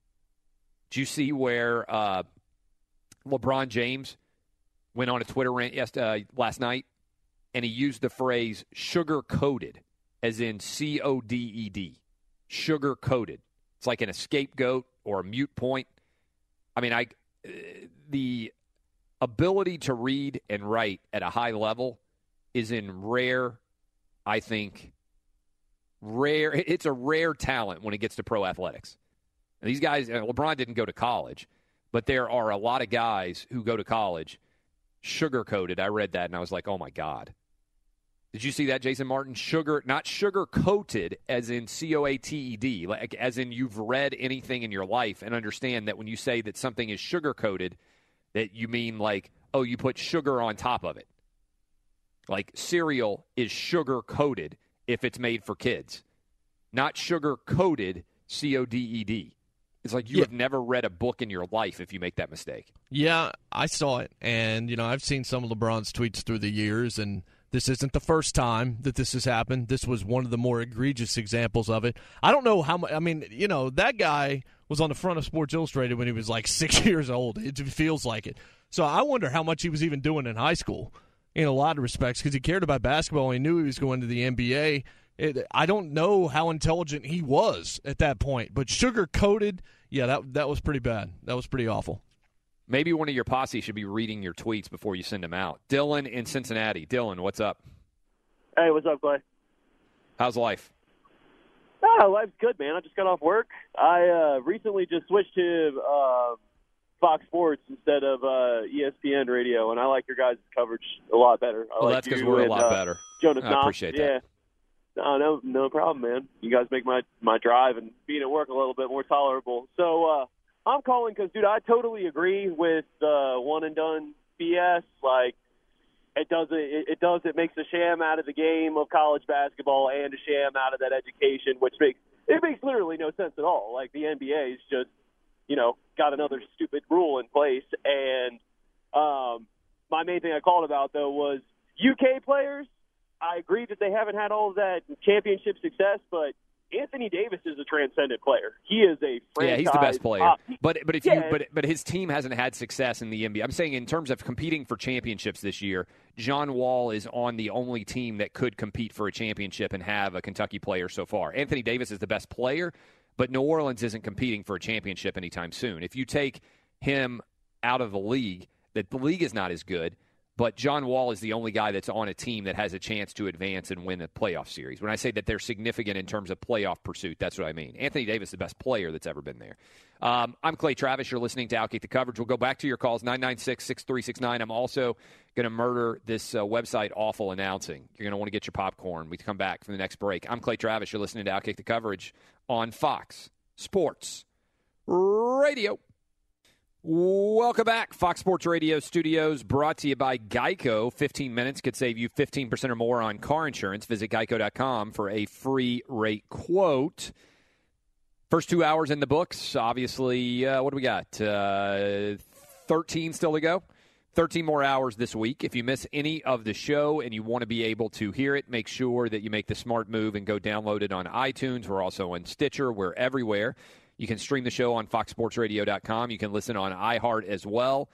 250 affiliate stations nationwide, plus Sirius XM Channel 83. There really is basically every way under the sun imaginable that you can hear. Show growing rapidly. Appreciate all that you guys do for us. We're reacting to Final Four weekend being set up now. UNC against Oregon, Gonzaga against South Carolina. That is 3 schools between them that have one Final Four appearance. Oregon's with theirs in 1939. Gonzaga, South Carolina, never been before. The Gamecocks, congratulations to all their long-suffering fans. First NCAA tournament win this year since 1973, and now the embarrassment of riches continues. Frank Martin's squad rolling out into Phoenix with a chance to win the national championship. The 7-seed Gamecocks, the biggest underdog to have advanced to the Final Four in a few years. Meanwhile, Gonzaga, they finally kicked the door down, advanced to the Final Four for the first time as a program. Mark Few favored by 6.5 points, according to our friend at OddsSharks, over South Carolina. UNC around the 3.5 or 4-point favorite over Oregon. So if the odds makers have it correctly, we would see a North Carolina against Gonzaga national title game. I'm of the opinion that we've already seen the national title game. I think it was between North Carolina and Kentucky, and the Tar Heels got it done, storming back from a 5-point deficit late to win this game, advance to the Final Four, and give Roy Williams a chance at his second overall national title at UNC, coming off of last year's loss on a last-second shot to the Villanova team of Jay Wright. All right, so we're also talking about is, I think, in a larger context, 8 years now John Calipari has been at the University of Kentucky. I think relative to the amount of talent he has had, which is twice as much NBA talent as every other program in the country, that he has underachieved. That you would have anticipated more national titles for John Calipari at Kentucky. In the last 8 years, Kentucky has had 28 NBA draft picks. The next best is 14, according to Jason Martin's research from both UNC and from Duke. If that is in fact true, and he has had twice as much NBA talent as every other single coach in America, how is it that he has only won one national championship during that time? My argument is, if you gave Coach K those same 28 players, that K, who has won 2 national titles during those 8 years, would have 4, potentially 5 national championships. The other thing floating around out there is some idiotic people continue to compare Nick Saban and John Calipari. I think that's among the dumbest arguments of all time. Nick Saban has got a dynasty rolling at the University of Alabama. Nick Saban is so successful that he has broken the rest of the SEC because everybody else has tried to keep up with him, and they fired good, not consistent or happy enough with winning 9 or 10 games in order to try to become great. More often than not, when they fired those coaches, whether it's Phil Fulmer, Les Miles, Mark Richt, or Urban Meyer gets his heart condition and bails, they've ended up with worse situations. McElwain's worse than Urban Meyer. There's no doubt that I believe Butch Jones is worse than Phil Fulmer, that Coach O is worse than Les Miles, and I think this is going to happen, although Georgia fans don't believe it. I think Kirby Smart's not going to be as successful as Mark Richt was at the University of Georgia. We'll see whether that ends up being the case. Nick Saban has not had infinitely more talent than everybody else.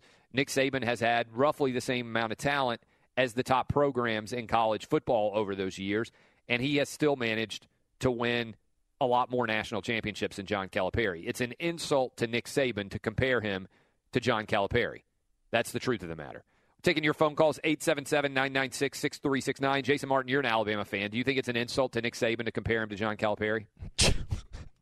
It's painful to even hear it. Like, that is seriously one of the stupidest things I've ever heard. Because what It's Kentucky ridiculous. fans would say is, oh, well, Nick Saban, it's easier to win a national championship in football than it is basketball. I say you're an idiot. Yeah, that's ridiculous, First of all, too. you have to win virtually every game. There's no margin for error, right? You have to be almost perfect. Alabama was almost perfect last year and lost on a touchdown pass to Hunter Renfrow with 1 second left against Clemson. We were standing on the field, Jason Martin and me, on the field when that play happened. Alabama loses 35-31. Otherwise, they would arguably have been the greatest college football team of all time because they would have been the first one to go 15-0. Alabama has no margin for error. They play in the toughest conference in America in terms of overall talent. Now, the coaching is not as good as it used to be. Nick Saban has dominated the most dominant conference in the history of college athletics when it comes to the SEC and college football. And he's done it despite the fact that everybody else in the conference is obsessed with being great at football. Whereas in the SEC, when it comes to basketball, other than Vanderbilt, is there a single school that cares more about football than basketball? And, I mean, more about basketball than football? And I'm not even sure you can say that about Vanderbilt now. I think Kentucky is the only school in the SEC out of all 14 schools that cares more about basketball than they do football. So you're competing in a sport that everybody else doesn't care as much about. On top of that, you've had infinitely better talent, twice as much talent as UNC or Duke. And by the way, I don't think there are very many people out there saying, boy, Duke and UNC are really not talented. John Calipari, twice as much talent as Duke and UNC. In fact, putting it into perspective, if you combined Duke and UNC over the last 8 years, they have had the same number of draft picks as Kentucky by itself. How good would a combined team of Duke and UNC have been over the last 8 years? Do you think that combined Duke and UNC over the last 8 years would have more than one national title? How about if you made Coach K the coach of that team? If you combined all the draft picks from Duke and UNC over the last 8 years and made Coach K the coach of that team, would that team have one national title in the last 8 years? The answer is hell no. Maybe 4 from Coach K, maybe 5. They might have a John Wooden-like run going on. If you combine, think about that. That puts into perspective how talented Kentucky has been. Duke and UNC combined would equal the number of NBA draft picks that Kentucky has had over the last 8 years. So if you put Duke and UNC on one team and you gave Coach K the reins to that team, are you telling me that they would have one national championship? We know that's not the case because Coach K has already won 2. And it looks like UNC may well win this year. And we know that Roy Williams won 9 years ago. So just between the two of them, you would have at least 3. I think you might have 5. I think it wouldn't be ridiculous to think that if you gave Coach K the reins to that team, the combination of the talent that Duke and UNC has had, which is the exact same talent that Kentucky's had, and gave Coach K the reins to that program, that he would have 5 titles, maybe at least 4 in the last 8 years. Coach K's got 1. I think he's drastically underachieved. Taking your calls. What about, good question. What about Mark Few at Gonzaga? What about Greg Marshall at Wichita State? Doesn't just have to be Coach K.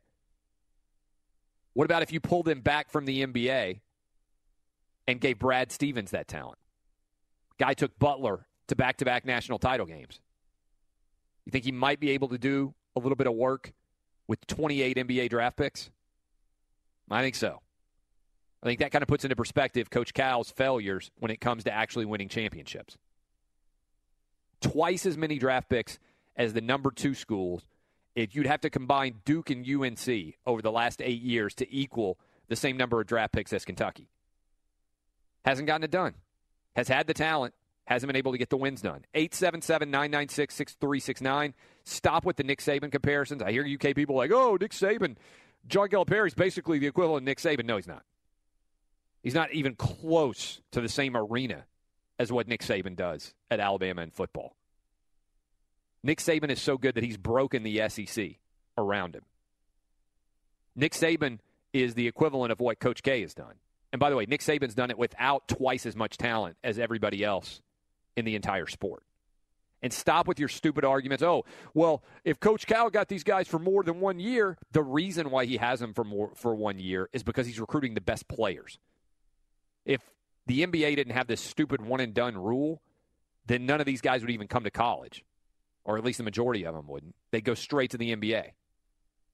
And so the reason why Coach K gets them for a year is because he's basically renting them. He's saying, I'm taking talent over experience. So stop with your stupid, well, what would happen if John Wall stayed for 3 years? Well, what would have happened if LeBron James had gone to college? He probably would have been really good. But he didn't have to. What if Kevin Garnett had gone to college? He probably would have been really good at college. I don't think that's crazy to think. John Calipari, despite the fact that Kentucky fans, many of them are idiots and refuse to acknowledge it, has drastically underachieved given the amount of talent that he's brought into Kentucky. It's a fair question to ask. How is it that he has only won 1 national championship in 8 years despite having twice the talent of every other team in all of college basketball? It's because he's not been able to do as well as he should have. Give Coach K every great player from Duke and UNC the last 8 years. How many titles does he have? 4 or 5, maybe more. May have a John Wooden run going on. 877-996-6369. What do you think the number would be? Jason Martin, over, under. I give you 4. Over, under John Calipari's players. The 28 number we give to Coach K instead. I said off the top when we first said this, when you said 4, and I said the first number that came to my head was 5, so I'm taking the over. So you're going over on that? Yes. I mean, I don't think that's a ridiculous proposition. I mean, that would be John Wooden-esque if he had 5 in 8 years. 4 in 8 years would also be incredible. Nick Saban-esque. Instead, John Calipari's got 1. I think that's a big difference. Let's go ahead and take a break, and then I'm going to go to all your calls. All right, we're going to load up the phone lines, 877-996-6369. I'm also going to tee off on these losers who run this website called Awful Announcing. I'll do that at the bottom of the hour. But next segment, all your calls. Let me make sure that I get all the ads in because I'm a pro, and that's how we get paid. And I'm going to go ahead and tell you right now that what does it mean when Geico says just 15 minutes could save you 15% or more on car insurance? It means you probably should have gone to geico.com 15 minutes ago. Your calls. By the way, let's end this charade where you ask me how I'm doing. Let's try to be fast here. Assume that the answer to how I'm doing is always excellent. I'm making a good living getting to talk about sports. I'm always doing well, okay? I appreciate you guys caring about how I'm doing. Assume that I'm excellent. What I want is when we go to you on the calls, you dive right into your point. We don't need any prelude, right? I want you to hit the ground running. Be prepared. Make a play. I don't need any forced talk. I'm excellent. I appreciate the fact that you care, but assume that I am always excellent. Here we go. Your calls. Can we make plays? 877-996-6369. I'm Clay Travis. You're listening to Outkick the Coverage on Fox Sports Radio. Live from the Geico Fox Sports Radio studios, everybody's got a to-do list. Drop off the dry cleaning, pick up some milk. Here's an idea. Let's save hundreds of dollars on car insurance, and the good thing is you don't have to drop off or pick up anything. All you have to do is go to geico.com, and in 15 minutes, you could be saving 15% or more on car insurance, extra money in your pocket. It just may be the most rewarding to-do you do today. Diving back into your calls, again, the test. Can we be successful? Jason Martin, if anybody asks me how I'm doing, you have to hang up on them immediately, okay? I'm so happy. I'm so thrilled that you've had it as up to here as I have, because that's just we need to find a way to make the callers smarter. We have an intelligent audience. It's time to make sports talk radio great again by making the callers a more streamlined experience. I'm very excited about this. All right, so if you hear somebody ask me how I'm doing, you immediately hang up on them. Yep. That's the test. All right? We have loaded lines. I'm going to go take your calls. Let's be streamlined. Let's be efficient. I am great. I appreciate the fact that you care, but assume that I am always outstanding. If I'm not great, I'll tell you. If things are not going well in my life, I'll tell you. I have 3 hours a day to tell people how bad I'm doing. I appreciate the fact that you care. I don't mind when you say that you love the show and that you hate what ESPN does. I'll take that. But me personally, I'm great. All right, Johnny in Virginia. Johnny, what's up?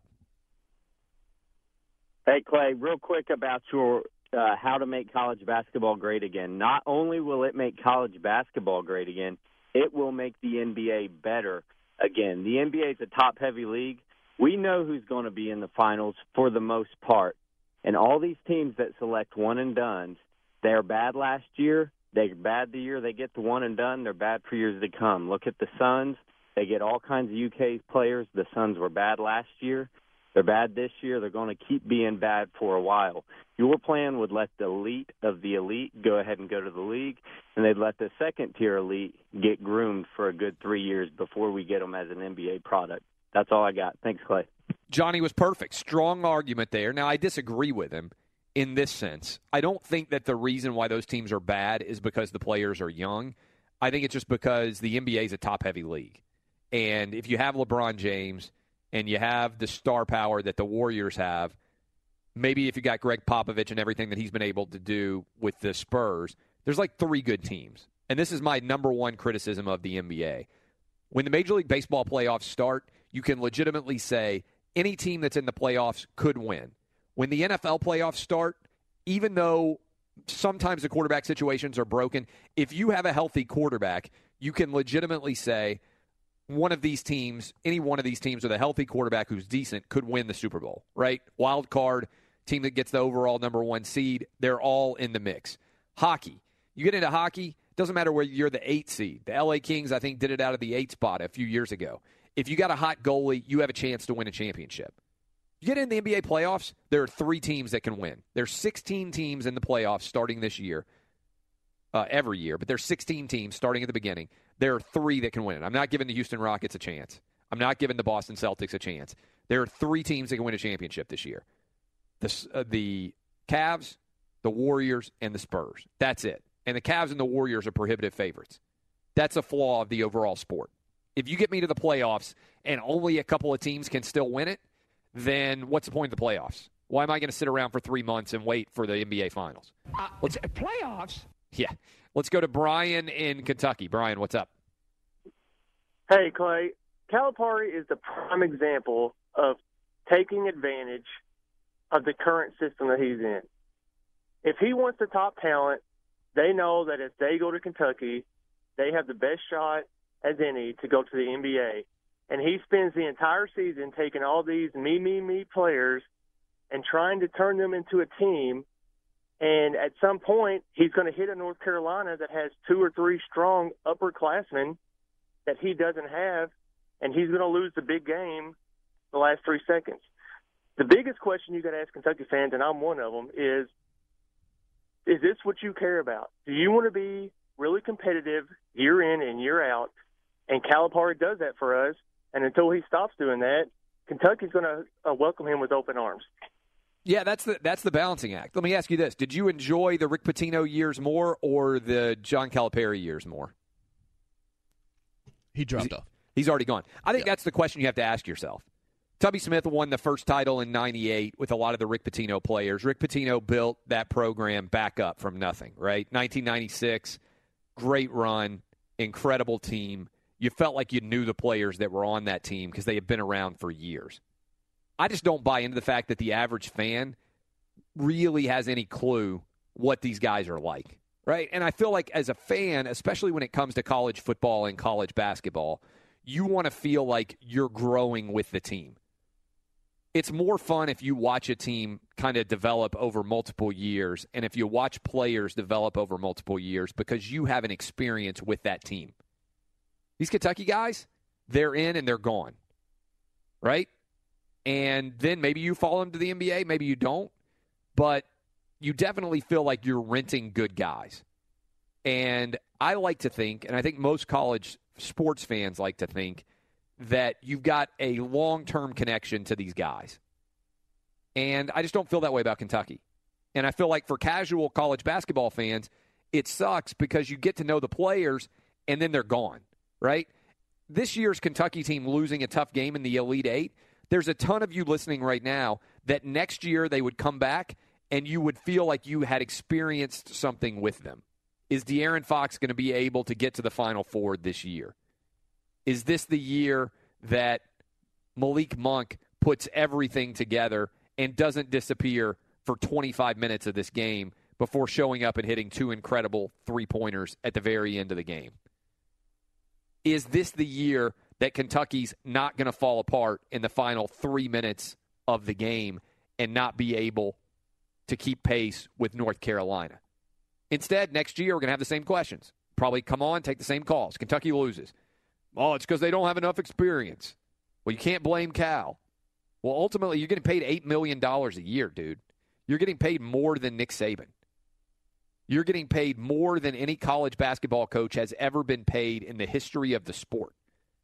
And you've only got one title in 8 years, despite the fact that you've had twice as many good players as everybody else. I think that's on Cal.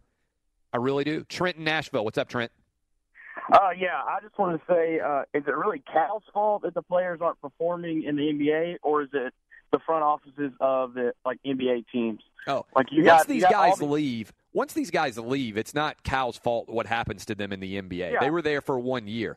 I'm just saying that right now, if you stripped away every one-and-done player that John Calipari has recruited from the NBA, other than the Washington Wizards with John Wall, maybe with the Clippers with Eric Bledsoe, right? And I don't even know that he makes that much of a difference. Does the overall landscape of the NBA change at all? I'm not saying Anthony Davis is not a great player, all those things. I'm just saying that every one-and-done player that has left Kentucky has not led to a championship ascendance in any of the teams that they've joined. I think that it's fair to say that John Wall and the Wizards are the team that can make the biggest run that's directly attributable to a former Kentucky one-and-done player. That's not a ridiculous. You're a big NBA fan. That's accurate, right? Yeah, that's accurate. And I would agree. I would just think that some of the players that have been drafted out of Kentucky, and I'm going to say that I'm a huge Kentucky fan, are not like quality players. Like you look down the list, you have Josh Harrelson, DeAndre Liggins, Deron Lamb, Alex Poitras. Like they're all not really that great of basketball players to begin with. So they're getting drafted because of the spotlight of Kentucky, or what's the issue? No, I think they're getting drafted. Look, thanks for the call. The challenge is it's hard to be good in the NBA, right? The NBA only gives 30 guaranteed contracts every year. And half of those guaranteed contracts are going to foreign players now. You watch the draft when it comes out in June. I watched the draft this past June. 15 of the guys, I believe I'm correct in this, who were drafted were foreign-born. Basketball is the number 2 global sport in America behind soccer. And so you're looking at maybe 15 spots really going to American college players. Of those spots, 6 or 7 of them are going to be one-and-done guys, maybe 8.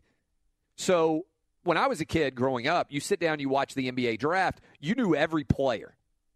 Every single player that was going to be drafted, you knew, because I was a huge college basketball fan, and I had watched them play in the NCAA tournament, and I had watched them play throughout their careers. Nowadays, I'll sit down and watch the NBA draft. I ain't sitting around watching Eurobasket highlights, all right? I'm not watching the Venezuelan pro leagues and knowing the highlights of some dude who's going to get drafted at a high level there. Last year, 15 international first-rounders. The record prior to that was 12 in 2013. I think that's going to become more and more prominent. Basketball has become such a global sport that everybody in the world is playing it, and it's not going to be a function that America, which has only 323 million people, is going to be producing the best talent every year. Some years we'll have the best players. Some years we won't. We've expanded the globe. And with that has come a lot of other options for where guys can go in the NBA and get really talented players. That hurts college basketball. There's zero doubt. Let's go ahead and go find out what's trending. Go to a couple more of your calls, and I will destroy awful announcing still to come. I'm Clay Travis. This is Outkick the Coverage, And now let's find out what's trending. Welcome back to the Fox Sports Radio studios, brought to you by Geico. Easy to save 15% or more on car insurance with Geico. Go to geico.com or call 800-947-AUTO. The only hard part, figuring out which way is easier. My guy Hal in Portland, we need to hear from him more often. People still love him, and he was the star of last week's show. And nobody was better than Hal when it came to telling you not to get hit by trains. Here's Hal's read last week. If you think a train will stop if it sees your car on the track, you're right. It will. About a mile after it hits you. Stop. Trains can't. That, my friends, is what you call radio gold. We need to hear from Hal. Everybody wants to hear from Hal this week. So, Hal, if you're listening, we need to get you an update. We need you to call back in. You have the best voice in the history of any caller. Going to go to the callers here in a sec. Tomorrow, I should say this. The expectation is that the L.A. formerly Raiders and the Oakland formerly Raiders will be in Vegas starting potentially in 2018. I'm going to dive into that story. We're going to talk about that a lot tomorrow, but that is something that's going to happen later today. I don't know if you guys saw this. Tens of thousands of you read it on the Outkick site. I don't really go after my critics too much. The reason I don't go after my critics too much is because most of the time my critics don't have the audience that I have. In other words, I wish my critics were more successful. I wish they had bigger audiences because every time I get criticized, more people come and listen to the show, more people read the site. Criticism is basically the best free advertisement I can get. So I always say, if you hate this show, please tell everybody you know how much you hate this show because you know what's going to happen? A lot of the people that you tell you hate the show, they're going to tune in. They're going to be like, you know what? I do. I agree. This guy sucks. But then a lot of other people are going to say, you know what? I kind of like this guy. And then we'll end up doing what we do, which is evangelize. And everybody will be out there talking about the show. And that's how we've grown. Never had a dollar spent on marketing at anything that we've done at Outkick. It's all been organic, ground up. So there's this loser-run site called Awful Announcing. I don't know how many of you have ever been to it. It's like Deadspin for people whose penises don't work, which is about as much of an indictment as I could possibly give, because you know that I think that Deadspin is an awful site right now. Well, Awful Announcing is Deadspin for people whose penises don't work, and also who have basically been lobotomized. All they do is typically rewrite articles that other people have sent them, like press releases, everything else. I murdered them. If you want to see what an actual murder looks like in this day and age in sports media, you need to go to Outkick the Coverage today and click on my article about Awful Announcing. They 100% lied. And the reason why I decided to respond, they've been writing about me for years. Negative articles, whatever else. I don't really care. Again. But the moment that you try to attribute something to me that is 100% a lie, I'm going to return fire. And I'm not going to return fire with like a pea shooter. I'm going to return fire with an atomic bomb, and I'm going to level your site. And so they went out on Friday. I'm sitting around eating lunch with my family, and a bunch of you start tweeting me. Again, you can find me at Clay Travis on Twitter. They tweeted, Clay Travis says Kaepernick's protest, quote, led to thousands of dead. That's 100% false. I said the same thing on this radio that I've been saying for a long time about Colin Kaepernick's protest. They made up a lie about me. And I finally decided to return fire, and I ended them. That site is dead. And I'm contemplating, thank you for the cocking of the gun there, I'm honestly contemplating filing a lawsuit against them because I think I would win and I think I would bankrupt them, just like Hulk Hogan did Gawker. And I'm not sure whether I'm going to file the lawsuit or not. I can put on my lawyer hat here and tell you that I think I would win and that I think I would bankrupt them in filing the lawsuit because I'm fine. Again, if you disagree with my opinion, more power to you. I do not run from disagreements. I open up phone lines. I take more calls than anybody in the national radio does. I have no idea from one moment to the next or about to go back to calls what people are going to say. You guys could say anything. I love the uncertainty of it. I take calls over guests. What have we done today? We had Doug Gottlieb in hour one, only guest we've had on. By and large, I would rather go to callers than I would have athletes or coaches on because most of the time athletes and coaches say nothing, right? They're boring.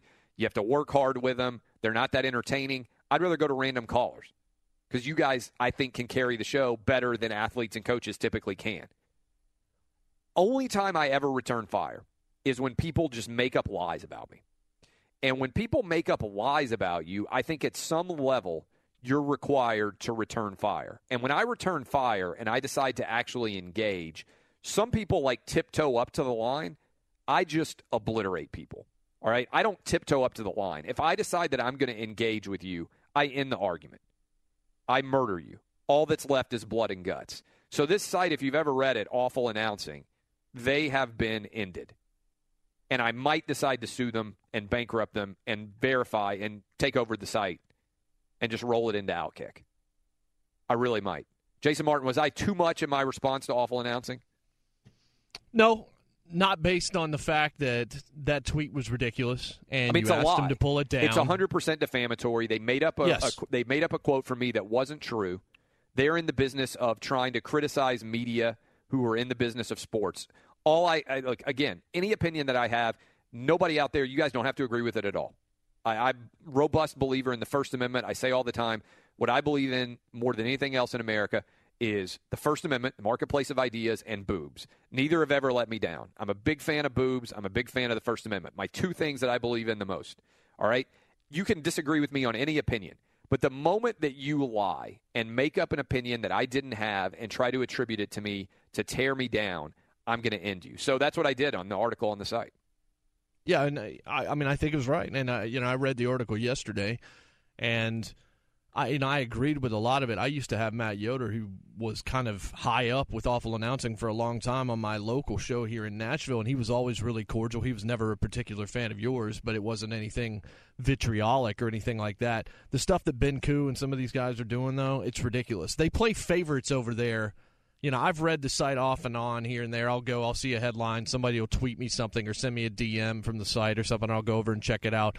They play favorites there to an unbelievable degree. There's not an even playing field. It's like if they find a reason not to like you, they're going to bury you until the end of time. And if you're a darling, if you're the right person at the right time, they will defend you to the nth degree, usually without any evidence to back it up. So, no, you got attacked. You get attacked there all the time and don't see it. I do because people send it to me, and most of the time I don't bother to even tell you about it because I know you couldn't possibly care less. But they have been on you and on you and on you and on you forever, and this is another level of bad. Like, you cannot put a false tweet out there, and then when somebody says, look, I didn't say that, please take that down and change it, and you don't do that and you double down on it, then yes, you have absolutely every right to pull out a gun and, do what you have to do on your website to take them down. Yeah, and I think, again, I might have to sue them and just end the site. I mean, I really might, because I gave them the opportunity, and they pulled the tweet, but they left the article up, and they pulled the tweet without acknowledging that they had been distributing lies. Again, you can have any opinion about me that you want. The only thing that I request is actually use the words that I write or the words that I say when you dispute what I'm saying. Like, that goes for everybody out there.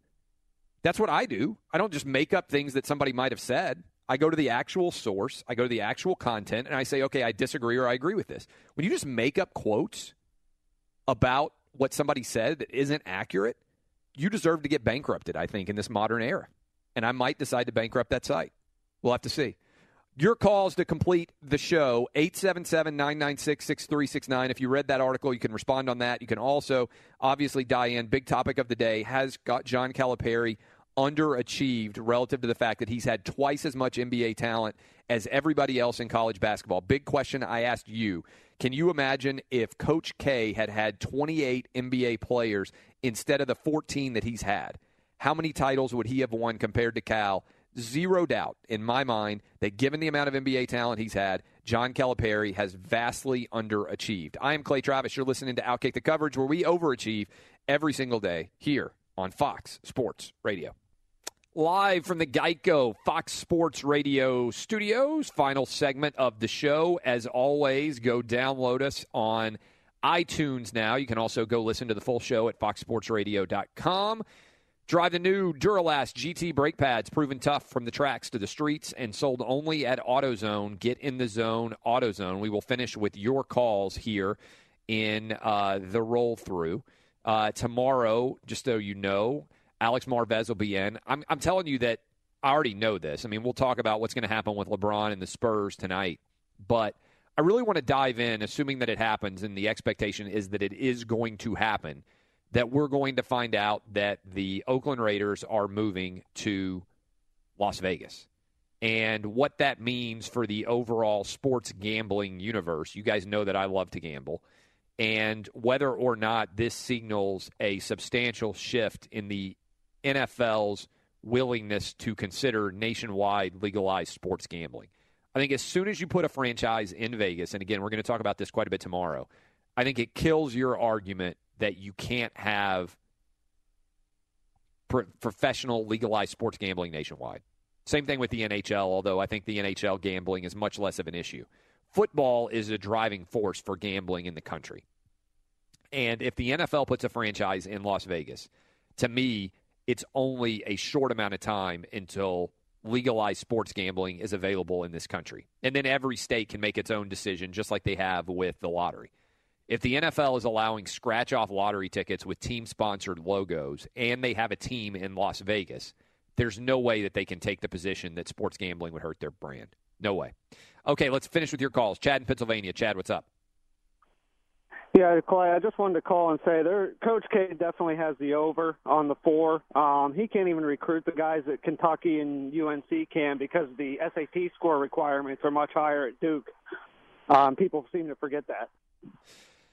Yeah, I mean, it is a definite factor there. Let's go to Dennis in Florida. Dennis, what's up?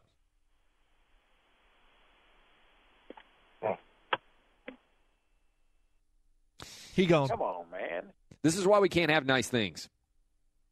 Dennis in Florida, I don't know what happened there, but Twitter goes after the callers, and they say you're all a bunch of idiots, and I try to defend the callers, and then Dennis in Florida makes that kind of play. I just can't defend it. Ryan in Kentucky, what's up? Yes, I think if you go back to the Billy Clyde years, they were so bad that I think Kentucky fans were willing to accept the one-and-done culture without thinking about the repercussions of what would happen year after year after year. And I really think, as a Kentucky fan myself, that there's really 2 years you can point to say we really felt like Cal blew it. And I would say that was the undefeated team and then the John Wall year. They definitely had the most talent and underachieved. Yeah, no, look, I'm with you. I think in both those years, Kentucky had the best team in college basketball. They certainly did the year they lost to Wisconsin in the Final Four. And they certainly did in the John Wall, DeMarcus Cousins, Eric Bledsoe year. Should not have lost. I believe they lost in that year in the Elite Eight. I don't think that team even went to the Final Four. I think they lost in the Elite Eight, if I'm not mistaken, to Bob Huggins in West Virginia. They broke out like the 1-3-1 zone, and Kentucky looked like they'd never seen a zone before. And West Virginia pulled off a huge upset over that team. And then Wisconsin pulled off a huge upset over Kentucky in the year 2 years ago when they went and lost to poor Wisconsin fans, when they went and blew the lead that they had against Duke to allow Duke. That was the year that Grayson Allen kind of stepped onto the national radar. And I think both those years, John Calipari should have won a national championship and didn't. And he's won one national championship. And again, I started off the show by pointing out that he's not that much better than Tubby Smith. Tubby Smith, 21 NCAA tournament wins. John Calipari, 26 in their first 8 years at Kentucky. Tubby Smith went to 8 NCAA tournaments. John Calipari's been to 7. Remember, there was one NIT in there. John Calipari has been to 4 Final Fours to 1 Final Four for Tubby, but Sweet 16s are better. Tubby Smith with 6 Sweet 16s are better. John Calipari with 6 Sweet 16s are better. And in the last 3 years, for everybody out there who's like, well, Tubby Smith inherited Rick Pitino's players, in the last 3 years of their tenure, 6, 7, and 8, Tubby Smith won 7 NCAA tournament games. In the last 3 years for John Calipari, years 6, 7, and 8, he's won 8 NCAA tournament games. So John Calipari in year 6, 7, and 8 at Kentucky has won 1 more NCAA tournament game than what Tubby Smith did. Now, if you compare the overall NBA talent then that Tubby Smith had versus John Calipari has had, not even in the remote vicinity, right? John Calipari's had 28 NBA players in his 8 years. He's about to add to that with draftees, probably 4 or 5 draftees this year. And that's twice as many as everybody else in college basketball has had. You do the numbers and you look at this, John Calipari has drastically underachieved relative to his overall NBA talent compared to the rest of college basketball. And anybody out there who's trying to compare John Calipari and Nick Saban, and there's a lot of people who do it, you're idiots. Nick Saban has created a dynasty at Alabama. And it's a lot harder to create a dynasty in football than it is in basketball, where you know who the best players are going to be every year, and Kentucky gets to go get them. Nick Saban has to develop. They have to deal with the fact that they got 85 players as opposed to about 6. It's so much more of an effort on Nick Saban's part, and Nick Saban has been infinitely more successful. You can put on your big blue glasses and put up your 3, eye fingers, whatever that gesture is called. The truth of the matter is this. John Calipari has underachieved at Kentucky relative to his talent. Anything else, bad argument. I'm Clay Travis. Tomorrow we talk a lot about the Raiders in Vegas on Outkick the Coverage here on Fox Sports Radio. Infiniti presents a new chapter in luxury, the premiere of the all-new 2025 Infiniti QX80, live March 20th from the Edge at Hudson Yards in New York City, featuring a performance by John Batiste. The all-new 2025 Infiniti QX80 is an SUV designed to help every passenger feel just right. Be the first to see it March 20th at 7 p.m. Eastern, only on iHeartRadio's YouTube channel. Save the date at new-QX80.com. Don't miss it. 2025 QX80 coming this summer. Hey, it's Jonas Knox. You know, in today's world, it seems the best treatment is reserved only for a few. Well, Discover wants to change that by making everyone feel special. That's why with your Discover card, you have access to 24/7 live customer service as well as $0 fraud liability, which means you're never held responsible for unauthorized purchases. Finally, no matter who you are or where you are in life, you'll feel special with Discover. Learn more at discover.com/credit card. Limitations apply. Today's episode is brought to you by the American Society of Magical Negroes, a fresh satirical comedy about a secret society of magical black people starring Justice Smith, David Alan Grier, Ann Lee Bogan, and Nicole Byer. As an official selection of Sundance 2024, the American Society of Magical Negroes has been heralded by critics as an uproariously sharp-edged satire and a must-see. Now playing only in theaters. Visit the American Society of Magical Negroes Film.com to get tickets now. If you're looking for the most epic place on Earth, let's start at the base of a massive waterfall. Then trek through the thick jungle. Then climb to the peak of a snowy mountaintop. Then once you get there, keep going. Because with intelligent 4x4 and 7 drive modes in a Nissan Pathfinder, search is the real adventure. Available feature. Intelligent 4x4 cannot prevent collisions or provide enhanced traction in all conditions. Always monitor traffic and weather conditions.